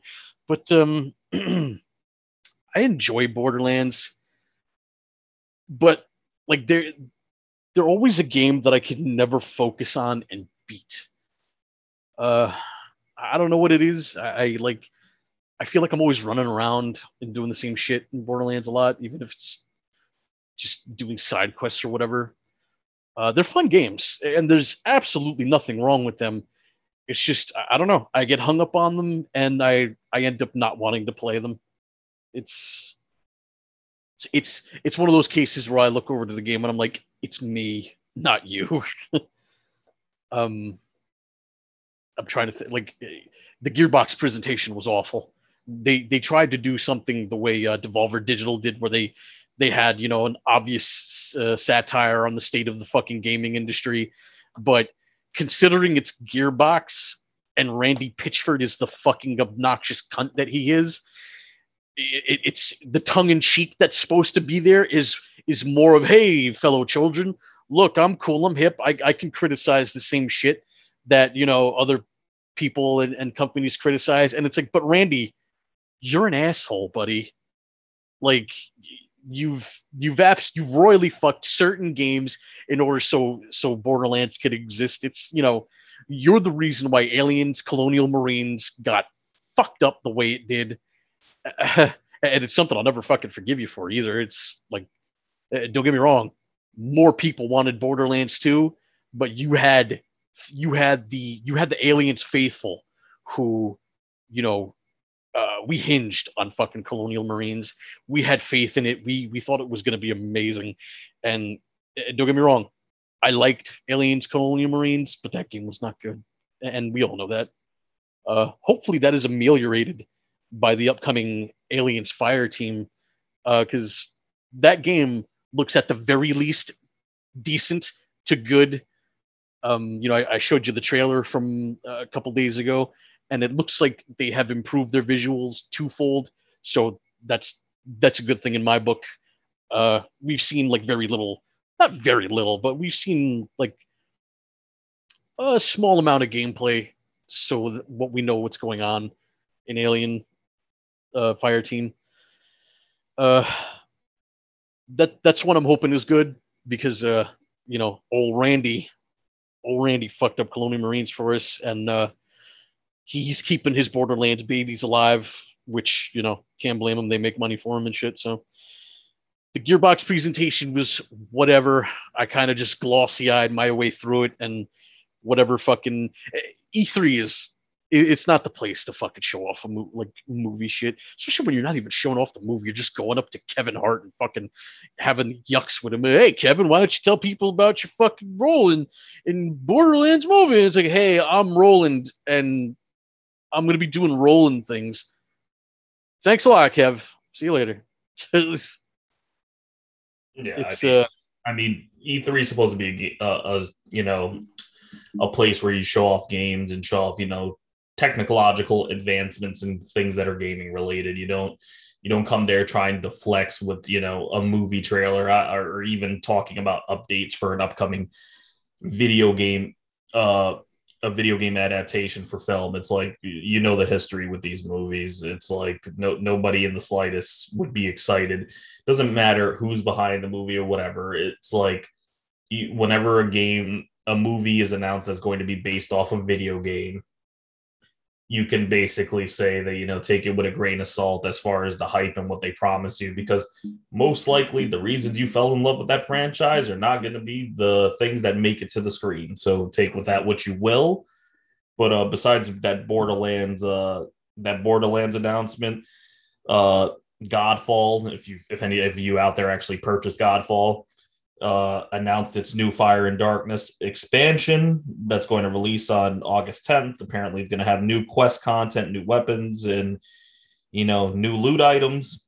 And then Gearbox also announced that it was going to bring Godfall to PS4 because I guess developers are now realizing how hard it is for people to get PS5s, and they're just like, hey, we're just going to start porting these games back over to PS4, which to me, if you made a game for the PS5, just keep it on the PS5. Give people the incentive to want to get a new console. Don't just keep releasing things on the older consoles, because that's how you get people to not adopt, and it's going to take longer for everyone to catch up, especially if you're just telling people, yeah, we have all these great games on PS5, but you can also play them on PS4. And I get maybe doing that right now because of how hard it is to get a newer console is more consumer friendly, but in the end it's detrimental, because if you honestly as a business want people to adopt your new hardware, you got to give them a reason to go to the new hardware. And a lot of people out there, they're not into the technical aspect of these consoles. They don't care as long as they can run the game.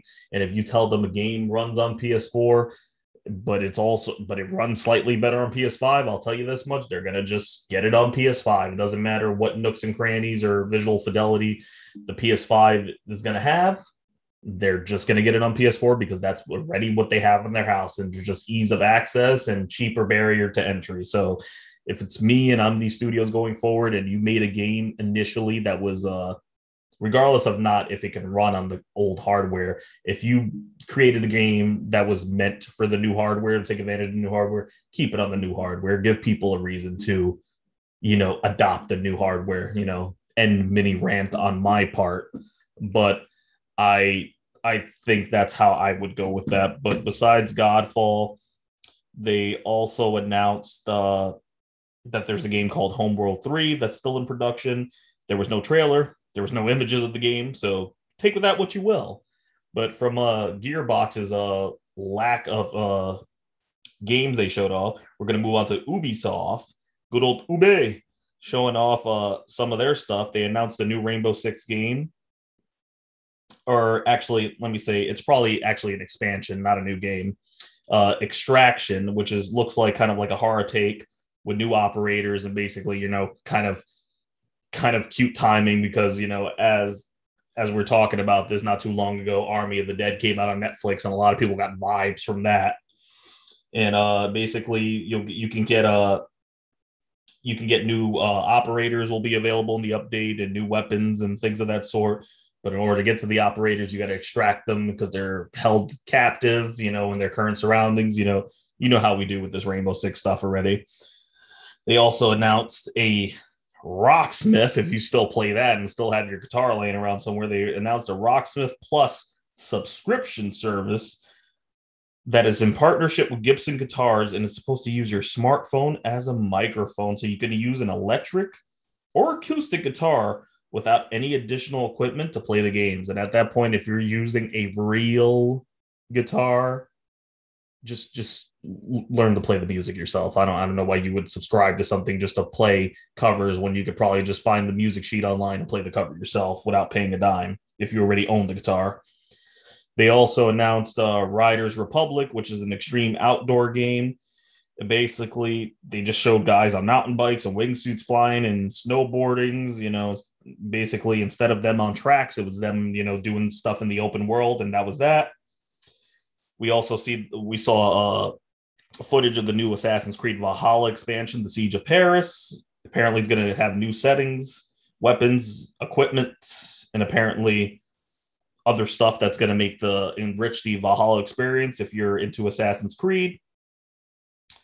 Other than that, that was pretty much, there wasn't much. There was a Guerrilla Collective showcase, but nothing there was really caught my interest enough that I wrote it down in the notes. I'm trying to think as far as E3, I think that was pretty much it for me. The only other thing I have here is that they did announce, and there was another, this was from Saber Interactive. They announced an enhanced edition for the next gen consoles of World War Z, which is World War Z Aftermath, which is supposed to, have all the DLC and all the stuff from the original World War Z release, plus some new stuff and also 4K 60 enhancements for the consoles, if you're into that. Mike, I see that you probably have something to say about this. What do you think about this World War Z Enhanced Edition or any of the other stuff I listed off?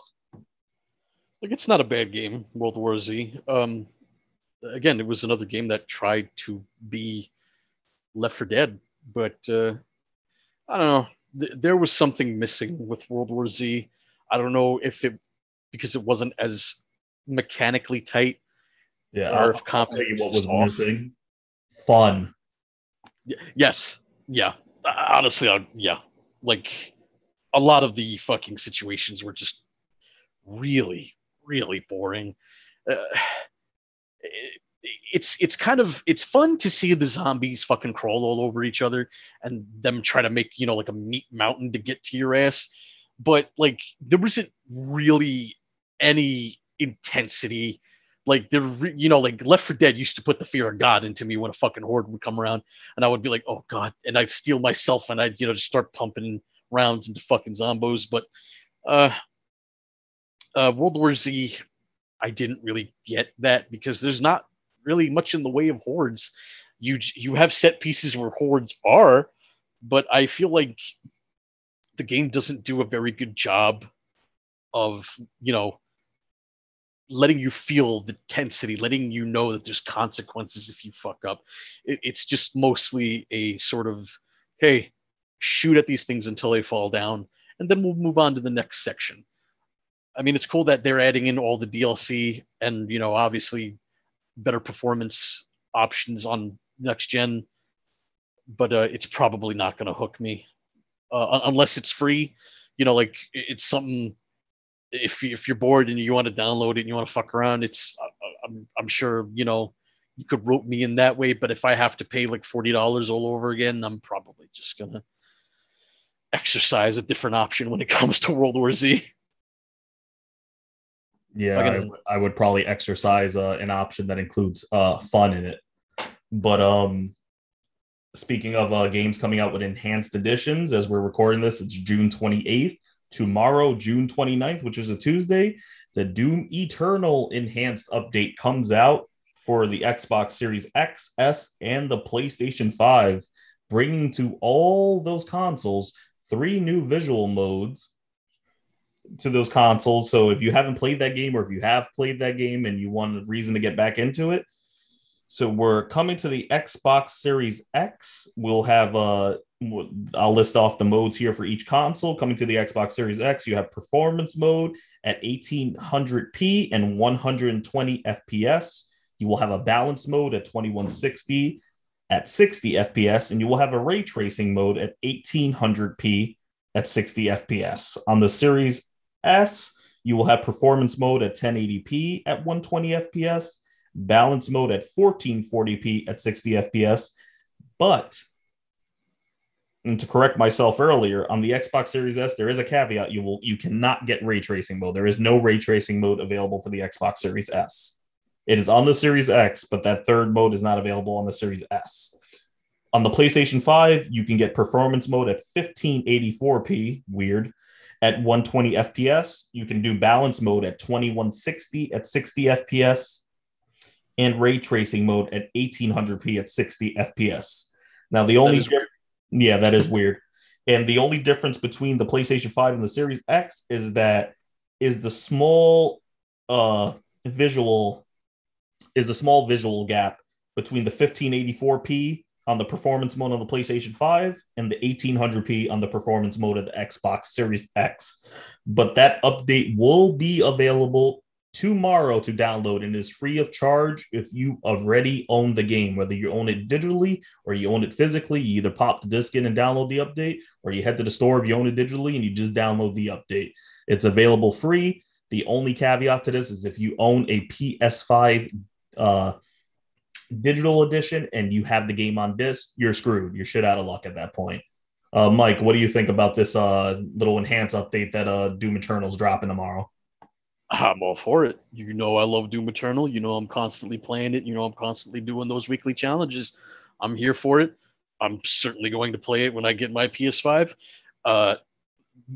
Moreover than those performance modes, because even on a PS4 Pro, Doom Eternal runs at 1440 60. Like it looks fantastic on a Pro. So it's, by that logic, you would think it's going to be phenomenal on a next gen console. But what I really want to know is how are they going to integrate the DualSense into the like what kind of cool shit is the DualSense going to do? Like what sort of haptics are you going to feel? Like what sort of trigger resistances are you going to get from the adaptive triggers? Like I'm all here for that, and it's still again a very exciting piece of me wanting to get a PS5 is just getting that DualSense and seeing what that does across different games. But like I said, I'm here for anything Doom Eternal has for me. All I'm going to say is this, and I mean, as you not having the PS5 yet and me having one just from personal experience, the haptic feedback on the controller, while it is good for certain games, it ain't the flex you think it is, because that does kill the battery quicker. So I tend to turn it off a lot for certain games that don't implement it well, such as NBA 2K, which every time they thought it would be a good idea to make my controller vibrate violently, just because I'm deciding to closely guard another player with my defender. So to let them know that we're actually, rubbing skin against each other will make your controller grind to no end. That wasn't fun.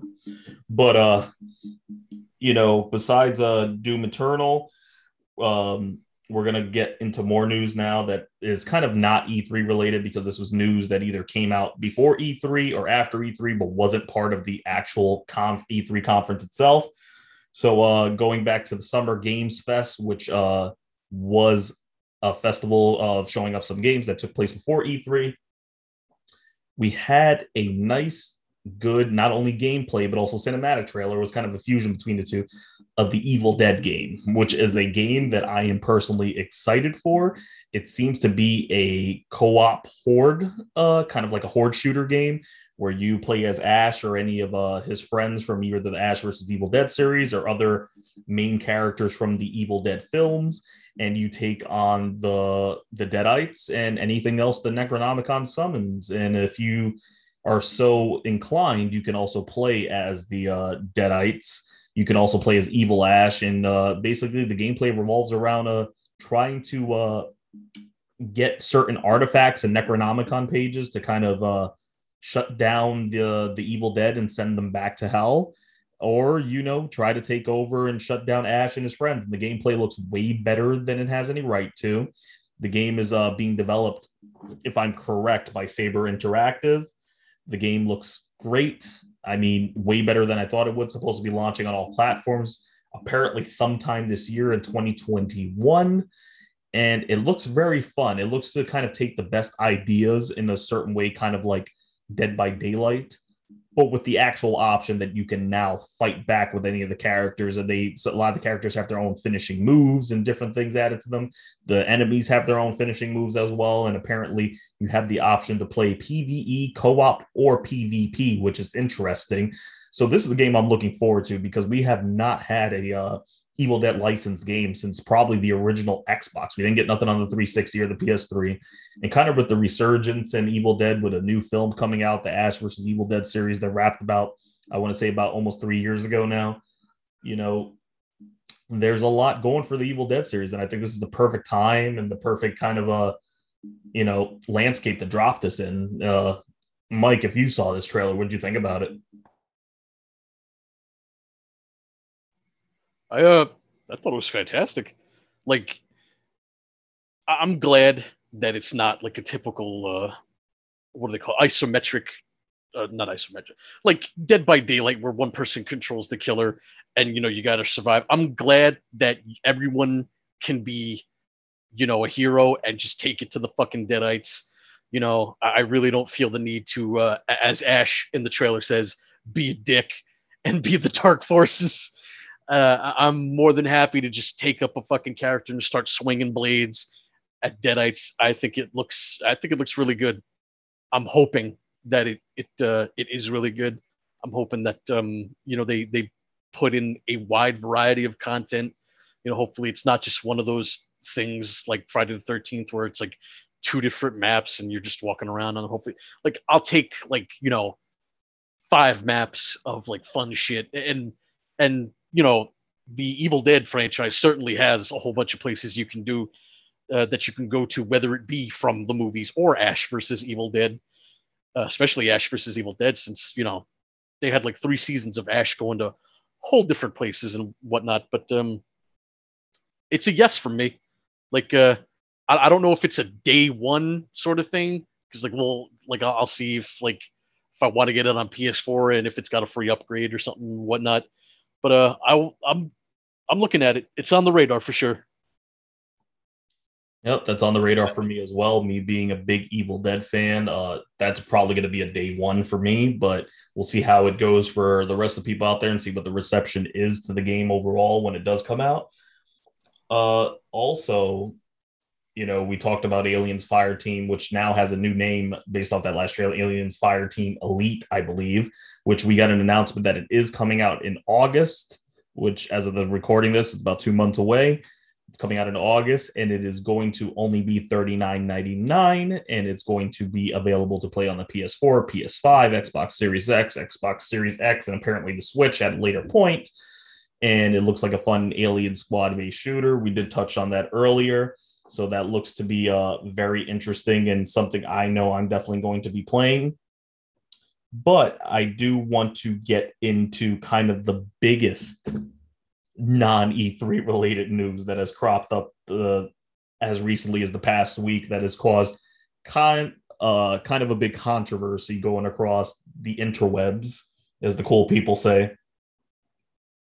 So in April, there was a game called Abandoned that was revealed for the PlayStation 5 that was coming from a small Dutch studio named Blue Box Game Studios. There was hardly no details on it, and all you can see in the mini trailer they showed, which is cinematic footage, is somebody walking first person view with a handgun in their hand in a forest that's covered in snow, and then the title crawls up, Abandoned.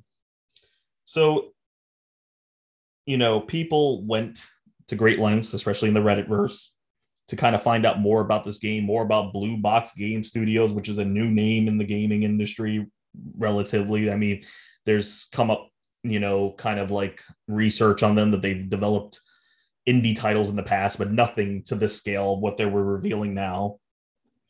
And apparently, an elaborate theory came out, basically that this game is just a front for a new Silent Hill game, and that basically this is Kojima once again at the height of his powers, trolling in 4D while we're all still playing in 2D, the same way he did when he revealed the Phantom Pain.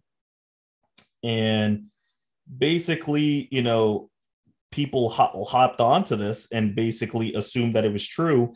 But what did no favors was that Blue Box Game Studio social accounts started leaving out messages basically in tweets that, one, they kind of latched onto the hype surrounding that this could possibly be related to Silent Hill with such stupid tweets as, you were going to show off the game, and in the sense that we're going to have our own PS5 app dedicated to the game that's going to be a trailer, but it's going to be playable, kind of like PT was in the day, playable teaser, playable trailer, however you interpreted that, kind of like that. Then also their main game developer, the head of the studio's name, Hasan Kahraman. People looked up his name and translated it to English, and apparently one of the names translated to Hideo, so people were all in at this point. And then what really sent everyone to frenzy, they decided to let out a tweet where they were like, oh, the real title of our game is not actually Abandoned. That's just a working title. But we'll give you a hint. The first letter of the working title is S. The last letter of the working title is L. What do you think it is? So, of course, everybody lost their shit at this point. It was like, it's Silent Hill. It's got to be Silent Hill. Why else would they do that? So the internet's on fire. They're saying they're going to reveal a trailer at that point, June 22nd. The teaser's going to be up. All this shit's going to happen, and they're going to let you know who it is, even to the point that Jeff Keighley gets involved and is like, I've been talking with Hasan Kahraman myself and blah, blah, blah. And I have no idea what this game's about, but I'm down to help him on the PR side, reveal the game and talk more about it, which people know that Keighley has really big ties and he's a really big friend. And I would say almost to the point of a best friend of Hideo Kojima. So people had that linked into it. People also saw that, now with that coming out, the whole S and L tweet that, it's got to be. And then they followed the Blue Box Game Studio, saw kind of like the hype and kind of the fever pitch the community's at, and decided to respond and say, no, guys, we actually don't have anything to do with Kojima. We have nothing to do with Konami. We have nothing to do with Silent Hill as a franchise. It's its own game. It has nothing to do with that. And where things gets even weirder at this point, Konami updates their store and suddenly says that same week they're doing a drop for new Silent Hill merch, which Konami has not done any drops for Silent Hill merch in a long time, further stoking the fires that they were going to drop merch for at the same time as this reveal for this codename Abandoned / Silent Hill game was going to be revealed. So you have all this going on. People have all these now crazy fan theories that Hasan Kahraman is not a real person. The person that appears on his profile picture for any of his accounts is actually a hired actor, and that it's actually Hideo Kojima behind it. And Hideo Kojima paid this actor to make believe he's a game developer just for the flex to troll everybody. And that Abandoned is really going to be a Silent Hill game because of the other connection, that the nickname of the working title is Abandoned, just the way PT had to be abandoned because of Kojima's issues with Konami's, all this 4D chess. And then the 22nd came and no trailer dropped. And we were told that it was going to be delayed till the 25th because of localization issues. Hasan Kahraman actually showed his face on camera and said he's a real person. And, they're sorry they have to delay the reveal trailer until the 25th, but he is a real person. He has nothing to do with Hideo Kojima, Konami, or the Silent Hill franchise in any way. Okay, fine. The 25th comes. The day they were supposed to now. This is the second update. He gets on the screen, another kind of selfie style recorded video, and says, guys were under a lot of stress. Unfortunately, we couldn't, hash out the localization issues. And I'm paraphrasing here. It wasn't word for word what he said, but basically, hey guys, we're, me and the team, we want to make sure we're doing the best here. We're under a lot of stress the past 2 weeks. We're happy that a lot of people are interested in the game, but we're really a small, studio based out of the Netherlands, and we're under a lot of stress right now. But we couldn't hash out the localization issues and fix some of the bugs that crept up last moment. So we're going to delay the gameplay reveal and trailer reveal until August, until we figure these things out. Thanks. Okay. So that's what happened. That's where we currently sit as of the 28th of June. Now, people are still saying they don't buy it. They still think if you're not really making a Silent Hill game, why would you put out such stupid tweets as that? Why would you put yourself in that position, especially if you have nothing to do with it? Knowing how rabid the Silent Hill fan base is, knowing how they're going to respond if this game is not what they expect it to be, knowing all that, then you still got people holding on to hope, saying that it is going to be a Silent Hill game and that Kojima is still trolling us and he does have involvement, because Kojima apparently bought video game office space in the Netherlands, which happens to be the same place where Gamebox Studios is based out of the Netherlands. All this trolling, and I'm a person that's a big Silent Hill fan. You've heard me on prior episodes of this podcast say I would die for a new sequel or if a remaster of one of the older games to be done on the current gen hardware. I'd lose my shit. But I don't know, man. I don't know if this is more trolling. And I'm leaning more to the side that this was just, Blue Box Game Studios riding the hype train to get abandoned, in people's mouths and on people's minds. But I got to think, you couldn't have shot yourself in the foot more by tweeting out the first letter starts with S, the last letter ends with L. What do you think the game's named at? And then try to tell people right after that, yeah, we're not Silent Hill. What did you think was going to happen? And if the stress Hassan Karaman alluded to in his videos updates is based off of the fact that they kind of plagued themselves by putting this chip on their shoulder, or the weight of an entire gaming community for Silent Hill fans on their shoulder by misrepresenting what their game actually is, then I've got no sympathy for you, pal. No sympathy whatsoever. I mean, I've been ranting on this now for a few minutes, Mike. Give your side of it. This was all a marketing ploy from the very beginning. I am 100% convinced of it. When you take a look at Konami's history with Kojima and the very, very bad terms that he left on, I don't see how Konami would go ahead and extend the olive branch to, hey, let's come back and work on Silent Hill for us. Whatever, do that, do this, the third. I think that what Blue Ball Studio, because that's exactly what they gave everybody. I think they just harnessed the name. I think they fucking just, brought forth the name in order to fucking get any sort of eyes on their studio, on their game whatsoever. The main question is, how the fuck did they get Jeff Keighley aboard? That's one of the big things for me. It says they actually got Jeff Keighley aboard, and for him to say a few things like, yeah, I'm going to be working with them for blah, blah, blah, blah, blah, blah, blah, blah, blah. And I'm over here like, okay, that's a thing. But then you have Hassan come out and he's like, yeah, no, we're not Silent Hill at all. We are not affiliated with Konami. We don't work for Konami. We don't develop for Konami at all. And it's like, so why did you do that? So why did you go ahead and we're like, hey, our game title isn't really abandoned. It begins with an S and ends with an L. Why did you do that? Why did you? That's why I think it was fucking marketing, man. They just wanted to fucking harness the name of Silent Hill for evil. They just wanted to get eyes on them and their project, and they didn't even reveal whatever they were gonna fucking reveal, man. Whatever stupid app that they fucking had, and whatever trailer that they were gonna show on the 22nd that pushed to the 25th, and they were like, yeah, we're gonna push it again. Like, go fuck yourselves, guys, huh? You can't just fuck with everyone's emotions like that. When it comes to a beloved franchise that people are fucking dying for more content of, and just be like, yeah, we're don't want to say too much, don't want to humble brag here, but we're totally working on fucking Silent Hill. And oh, guys, we're not working on Silent Hill. We didn't want to make it seem like we were working on Silent Hill. We have nothing to do with that. So fucking don't do it. Don't fucking say that you're working on Silent Hill. Don't use Silent Hill's name for fucking evil. Don't you dare harness that fucking name, bro. It was just a marketing ploy. I'm convinced. I gotta say though, like, I'm just listening to you, give your side of it, and at this point, if the game's first letter starts with, I should say, S, and the last letter ends with L, I'm assuming the game is called Shill Pills because that's what they gave us all, and we shilled out hard for it. At least those of us who were given some credence to the idea.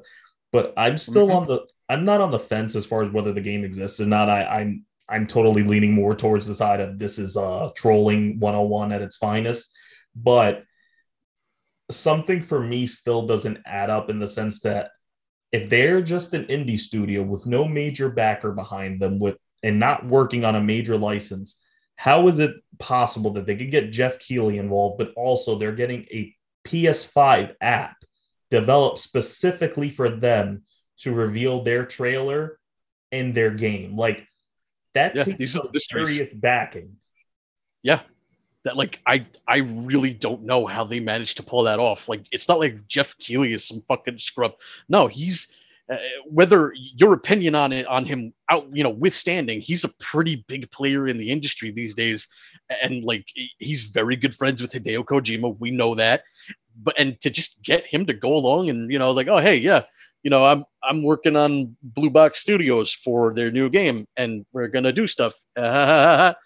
What? What?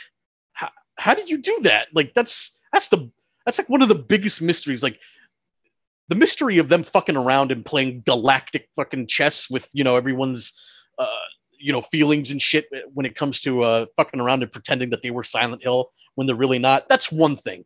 It's actually getting people within the industry to come along for the ride. That's the fucking mystery. That's what I want to know. That's why people are thinking that Keeley knows more than he's letting on, and there's something more to this. I don't know what that more is. I don't know if this is a new IP, if it is going to turn out to be Silent Hill, and they're fucking around on us, or the other way around that it's nothing to do with it, and they just wanted to hype a new IP. Who knows at this point? But to me, if the game does ultimately turn out to be nothing related to Silent Hill, you obviously don't know maybe you didn't go to school and really reflect on that lesson they taught you early on in school about cause and effect, because the Mm. cause is you're trolled, the effect is going to be whether your game is introduced and whether it's technically sound, good, bad, indifferent, your game is going to get reviled because you decided to do dumb shit. And Yep. if you decided to play stupid games, as I always like to say, you play a stupid game, you win stupid prizes. You in the end you get whatever your bullshit. Basically, you get whatever your bullshit is worth. You get whatever you put in time is what you get back. And if they're going to put the time in more to trolling than actually developing this game, and that's why the shit got delayed again, then you're an asshole. And if you and your whole development team are now stressed out and probably fielding, unfortunately, I hate to say this, but that's how the gaming community be fielding death threats now because you didn't reveal a Silent Hill game. I hate to say it, nobody deserves that, but you should have known the fire you were playing with by tweeting out something as stupid as SNL. You shouldn't have done that. And at the end of the day, and this is going to lead us into our next, and I should say our last and final topic of the podcast for this episode, they're going to find themselves, unfortunately, in kind of a media shitstorm. It's very similar to Cyberpunk, not where everybody's going to be playing the game, but where everybody's going to be shitting on them without even giving their game a chance just because of word of mouth. That's what it's going to be. And it's unfortunate they got themselves in that position. But at the end of the day, they have nobody to blame besides themselves. And moving on to Cyberpunk, as of this podcast currently right now, since the last time we spoke about Cyberpunk months ago, back in the winter, probably in November or December when the game was still fresh out, it's finally back up on digital storefronts, and both Xbox and PSN have announced they are getting rid of their full refund policies on the game because to them, the game has been fixed to a satisfactory state. And CD Projekt Red has said that the updates that they have added in the time that the game was delisted, uh, they have said that they have fixed the game to a satisfactory standard for them. While they will still be improving the games, they believe the game still runs well enough now. But here's the caveat: still runs well enough now if you have a next gen console in order to be played all the way through. But they still do not recommend that if you have anything under a PS4 Pro or Xbox One X that you even attempt it.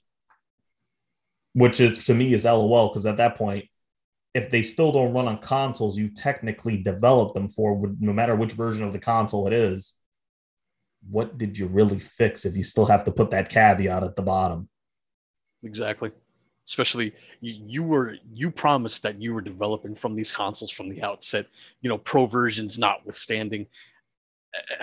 Don't get me wrong, I'm glad that the game is back. I'm glad that they have it to a satisfactory level, but it's probably going to be another few more months, probably even 6 more, to the point where they feel like this is the true vision of their game. Sure, it runs satisfactorily now, but they had a lot of work to do on this fucking game back in December, especially at the time when they pulled it. And 6 months later, sure, that's a decent amount of time to fix a lot of the bugs, steamroll a lot of the shit that needed to be ironed out and shit. But I feel like you need another 6 more months, guy. And like, a satisfactory level isn't the same as the level you intend it to be at. Nobody wants to put out a game at a satisfactory level.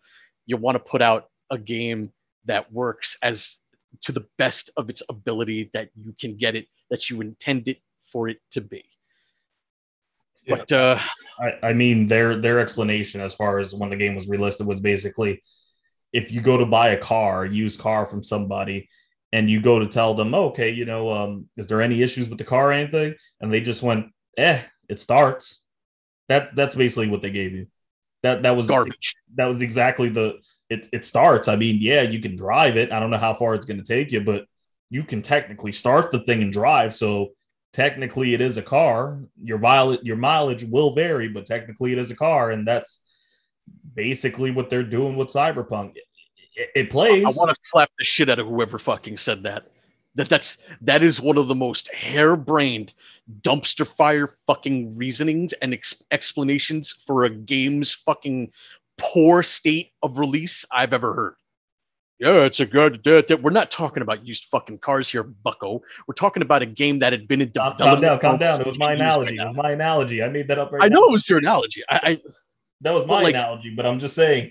I'm saying that's how I compare it to. Don't kill me. They say that? They didn't say that. I'm saying that was how I compare this situation. Oh, okay. All right. I thought, holy shit. you were about to come for the throat of a fucking guy from Finland for no reason, man. Like, let's. I'm over here getting ready to invade Poland all over again. Listen, buddy. I got the best advice for you. Control yourself. Oh man, that was. Whoa. But I tell you what, though, man. If somebody actually did say that, I'm gonna slap you through the TV screen. I mean, I'm sure there's somebody, at least in the car world, that said that. You came up to them, you're like, "Oh, I'm interested in your, whatever for the $3,000. Can you tell me about the car?" Yeah. I mean, has it been in any accidents? No. How's the mileage? Any issues under the hood? It starts. Oh yeah, but you know what? It'll get you from A to B, kinda. It's like, as long as A to B is within a 10-mile radius. Anything further than that, you might have to. Yeah, you might be touch and go. Yeah, you might be taking unnecessary gambles with your life. You might be playing a little Russian roulette once you buckle the seatbelt. So it's one of those things where it's like, yeah, they say the game can be played if you have a PS5 or an Xbox Series X, preferably, rather than the One X or the Pro, or even a base PS4 or base Xbox One. And I get that, but it's like it goes back to what you said. They said they were developing this game for the next gen consoles from the ground up, which was bullshit, because they wanted to get that extra money while people were still on the older consoles. So they, released it for both. It wasn't patched anywhere near for what it needed to be. They basically, holes kept appearing and they kept applying silly putty, and a leak would spring out one way and then spring out the other way, and they'd block that one, then another leak, and it was never truly fixed. And they've even hinted now that the next gen update that they're supposed to be dropping, or the next gen version, whatever the hell that's going to end up being, is probably not going to be around until 2022. And I mean, at this point, it's going to, I hate to say it and it's scary to say, but it honestly wouldn't surprise me if we get, if Cyberpunk sales don't pick up as far as now that it's relisted on the stores or they start recouping some cost about it.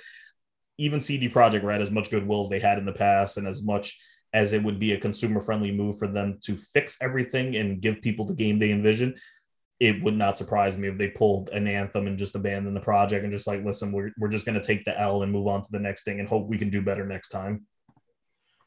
I hope not, man, because Cyberpunk was something that I wanted to play. Anthem, not so much, because I knew what Anthem was at the fucking start. Cyberpunk, we were promised one thing, and we got a skeleton on fucking skis, and he's just fucking lazily going down the mountain, just smacking every branch he sees. I also know that CD Projekt is also working on their next gen Witcher upgrade. So, like, like, continue going slow. I do not want you to rush shit and fuck something up somewhere. Take it slow. It's what you should have done in the first place with Cyberpunk. People, we can wait. Like, be firm with your investors. You gotta be like, no, this game is not ready. Like, we will have a backlash of unprecedented proportions, and you did. So, maybe just play the long game. You know what I'm saying? Yeah, but unfortunately, in this world built on studios mostly worrying about the bottom line, not really, consumer will. We'll see which agenda wins out. But I'm really on the fence as far as whether they're going to really realize these goals or if they're just going to say, screw it, man. We'll get you a new Witcher. We'll give you a remastered version of The Witcher 3, and we'll make those as best as we can. But it's going to be we're just going to accept the L on this one, unfortunately. And you can still play it and get through it if you have a console that's worthy enough to run it with despite its issues. But if you have an older console, we're sorry, buddy. Get that new Genware, or get lost, unfortunately, or play it on PC. And I hate to say it, but I feel like it's a high possibility these days with Cyberpunk, especially if the costs don't meet the I would say the proceeds don't meet the cost of further development. And it's sad to say, but I can totally see it going that way. Same, unfortunately. I don't want it to, but it could definitely happen. Honestly, when all of this, when this fiasco happened and their shares started fucking free falling, I thought that was going to be the end of CD Projekt Red right there. Like, I thought that they would 100% get beheaded in the name of the king, fall on the sword, whatever, and like just eat the costs and shit. But I'm glad they survived. I'm glad they are putting in the time to do what they need to do to make Cyberpunk a better game. And even if it is satisfactory right now, I would suggest give it another 6 months. It's not like you don't have shit to play in the meantime. It's not like you don't have anyone on the face of this planet who plays games a lot doesn't have a major backlog to get through. God knows I do. So playing Cyberpunk right this fucking second is not a big priority. I can't wait until the game is done. Yeah, me too. I'm personally just gonna wait till if ever that next gen update comes out and see what it is. Maybe I'll play the current version if it ever hits a deep discount, and because at least with a deep discount, I could swallow the issues and I know what I'm setting myself up for. But at a lower price tag, it's more acceptable to kind of accept those issues, and it won't be as much of a grind on me if there are glitches and other kinds of annoyances. But that's pretty much it on the Cyberpunk front. And also, that was the last topic. And that wraps up this episode of the Jay and Mike Take Flight podcast. As always, we appreciate everyone that tunes in and listens, whether you're listening on Spotify, whether you're listening on Stitcher, Google Play, wherever you listen to your podcast. We're happy that you're tuning in because we are available on everything. So we're glad that you're tuning in. We see that we even have some fans, tuning in from across the ocean. I've seen some people from Russia. I've seen some people from Germany tuning in. I've seen some Canadians tuning in. And once again, we thank all of you that take the time to tune in and listen to our podcast. And every listen, every little bit share of a podcast link helps out in an immense way. And it also, motivates us just more and more to keep going. And I know that we have been kind of missing in action lately, but we kind of wanted to round up all the news and all the big stories and give it to you in long form content, because that's kind of our thing. We try to do our best. While we might not release an episode every other week or every couple of weeks, when we do release an episode, we try to drop a big one for you guys, something to hold you over for a while. And then when we do come back, we'll do the same again. And we just want to say thank you for listening and, tuning in as much as you guys do. And for everyone that shares and has subscribed to the podcast, thank you. We appreciate it tons. And, sooner than later, we'll be back with another episode. So I just want to say this is Mike and Jay signing out. Have a good one.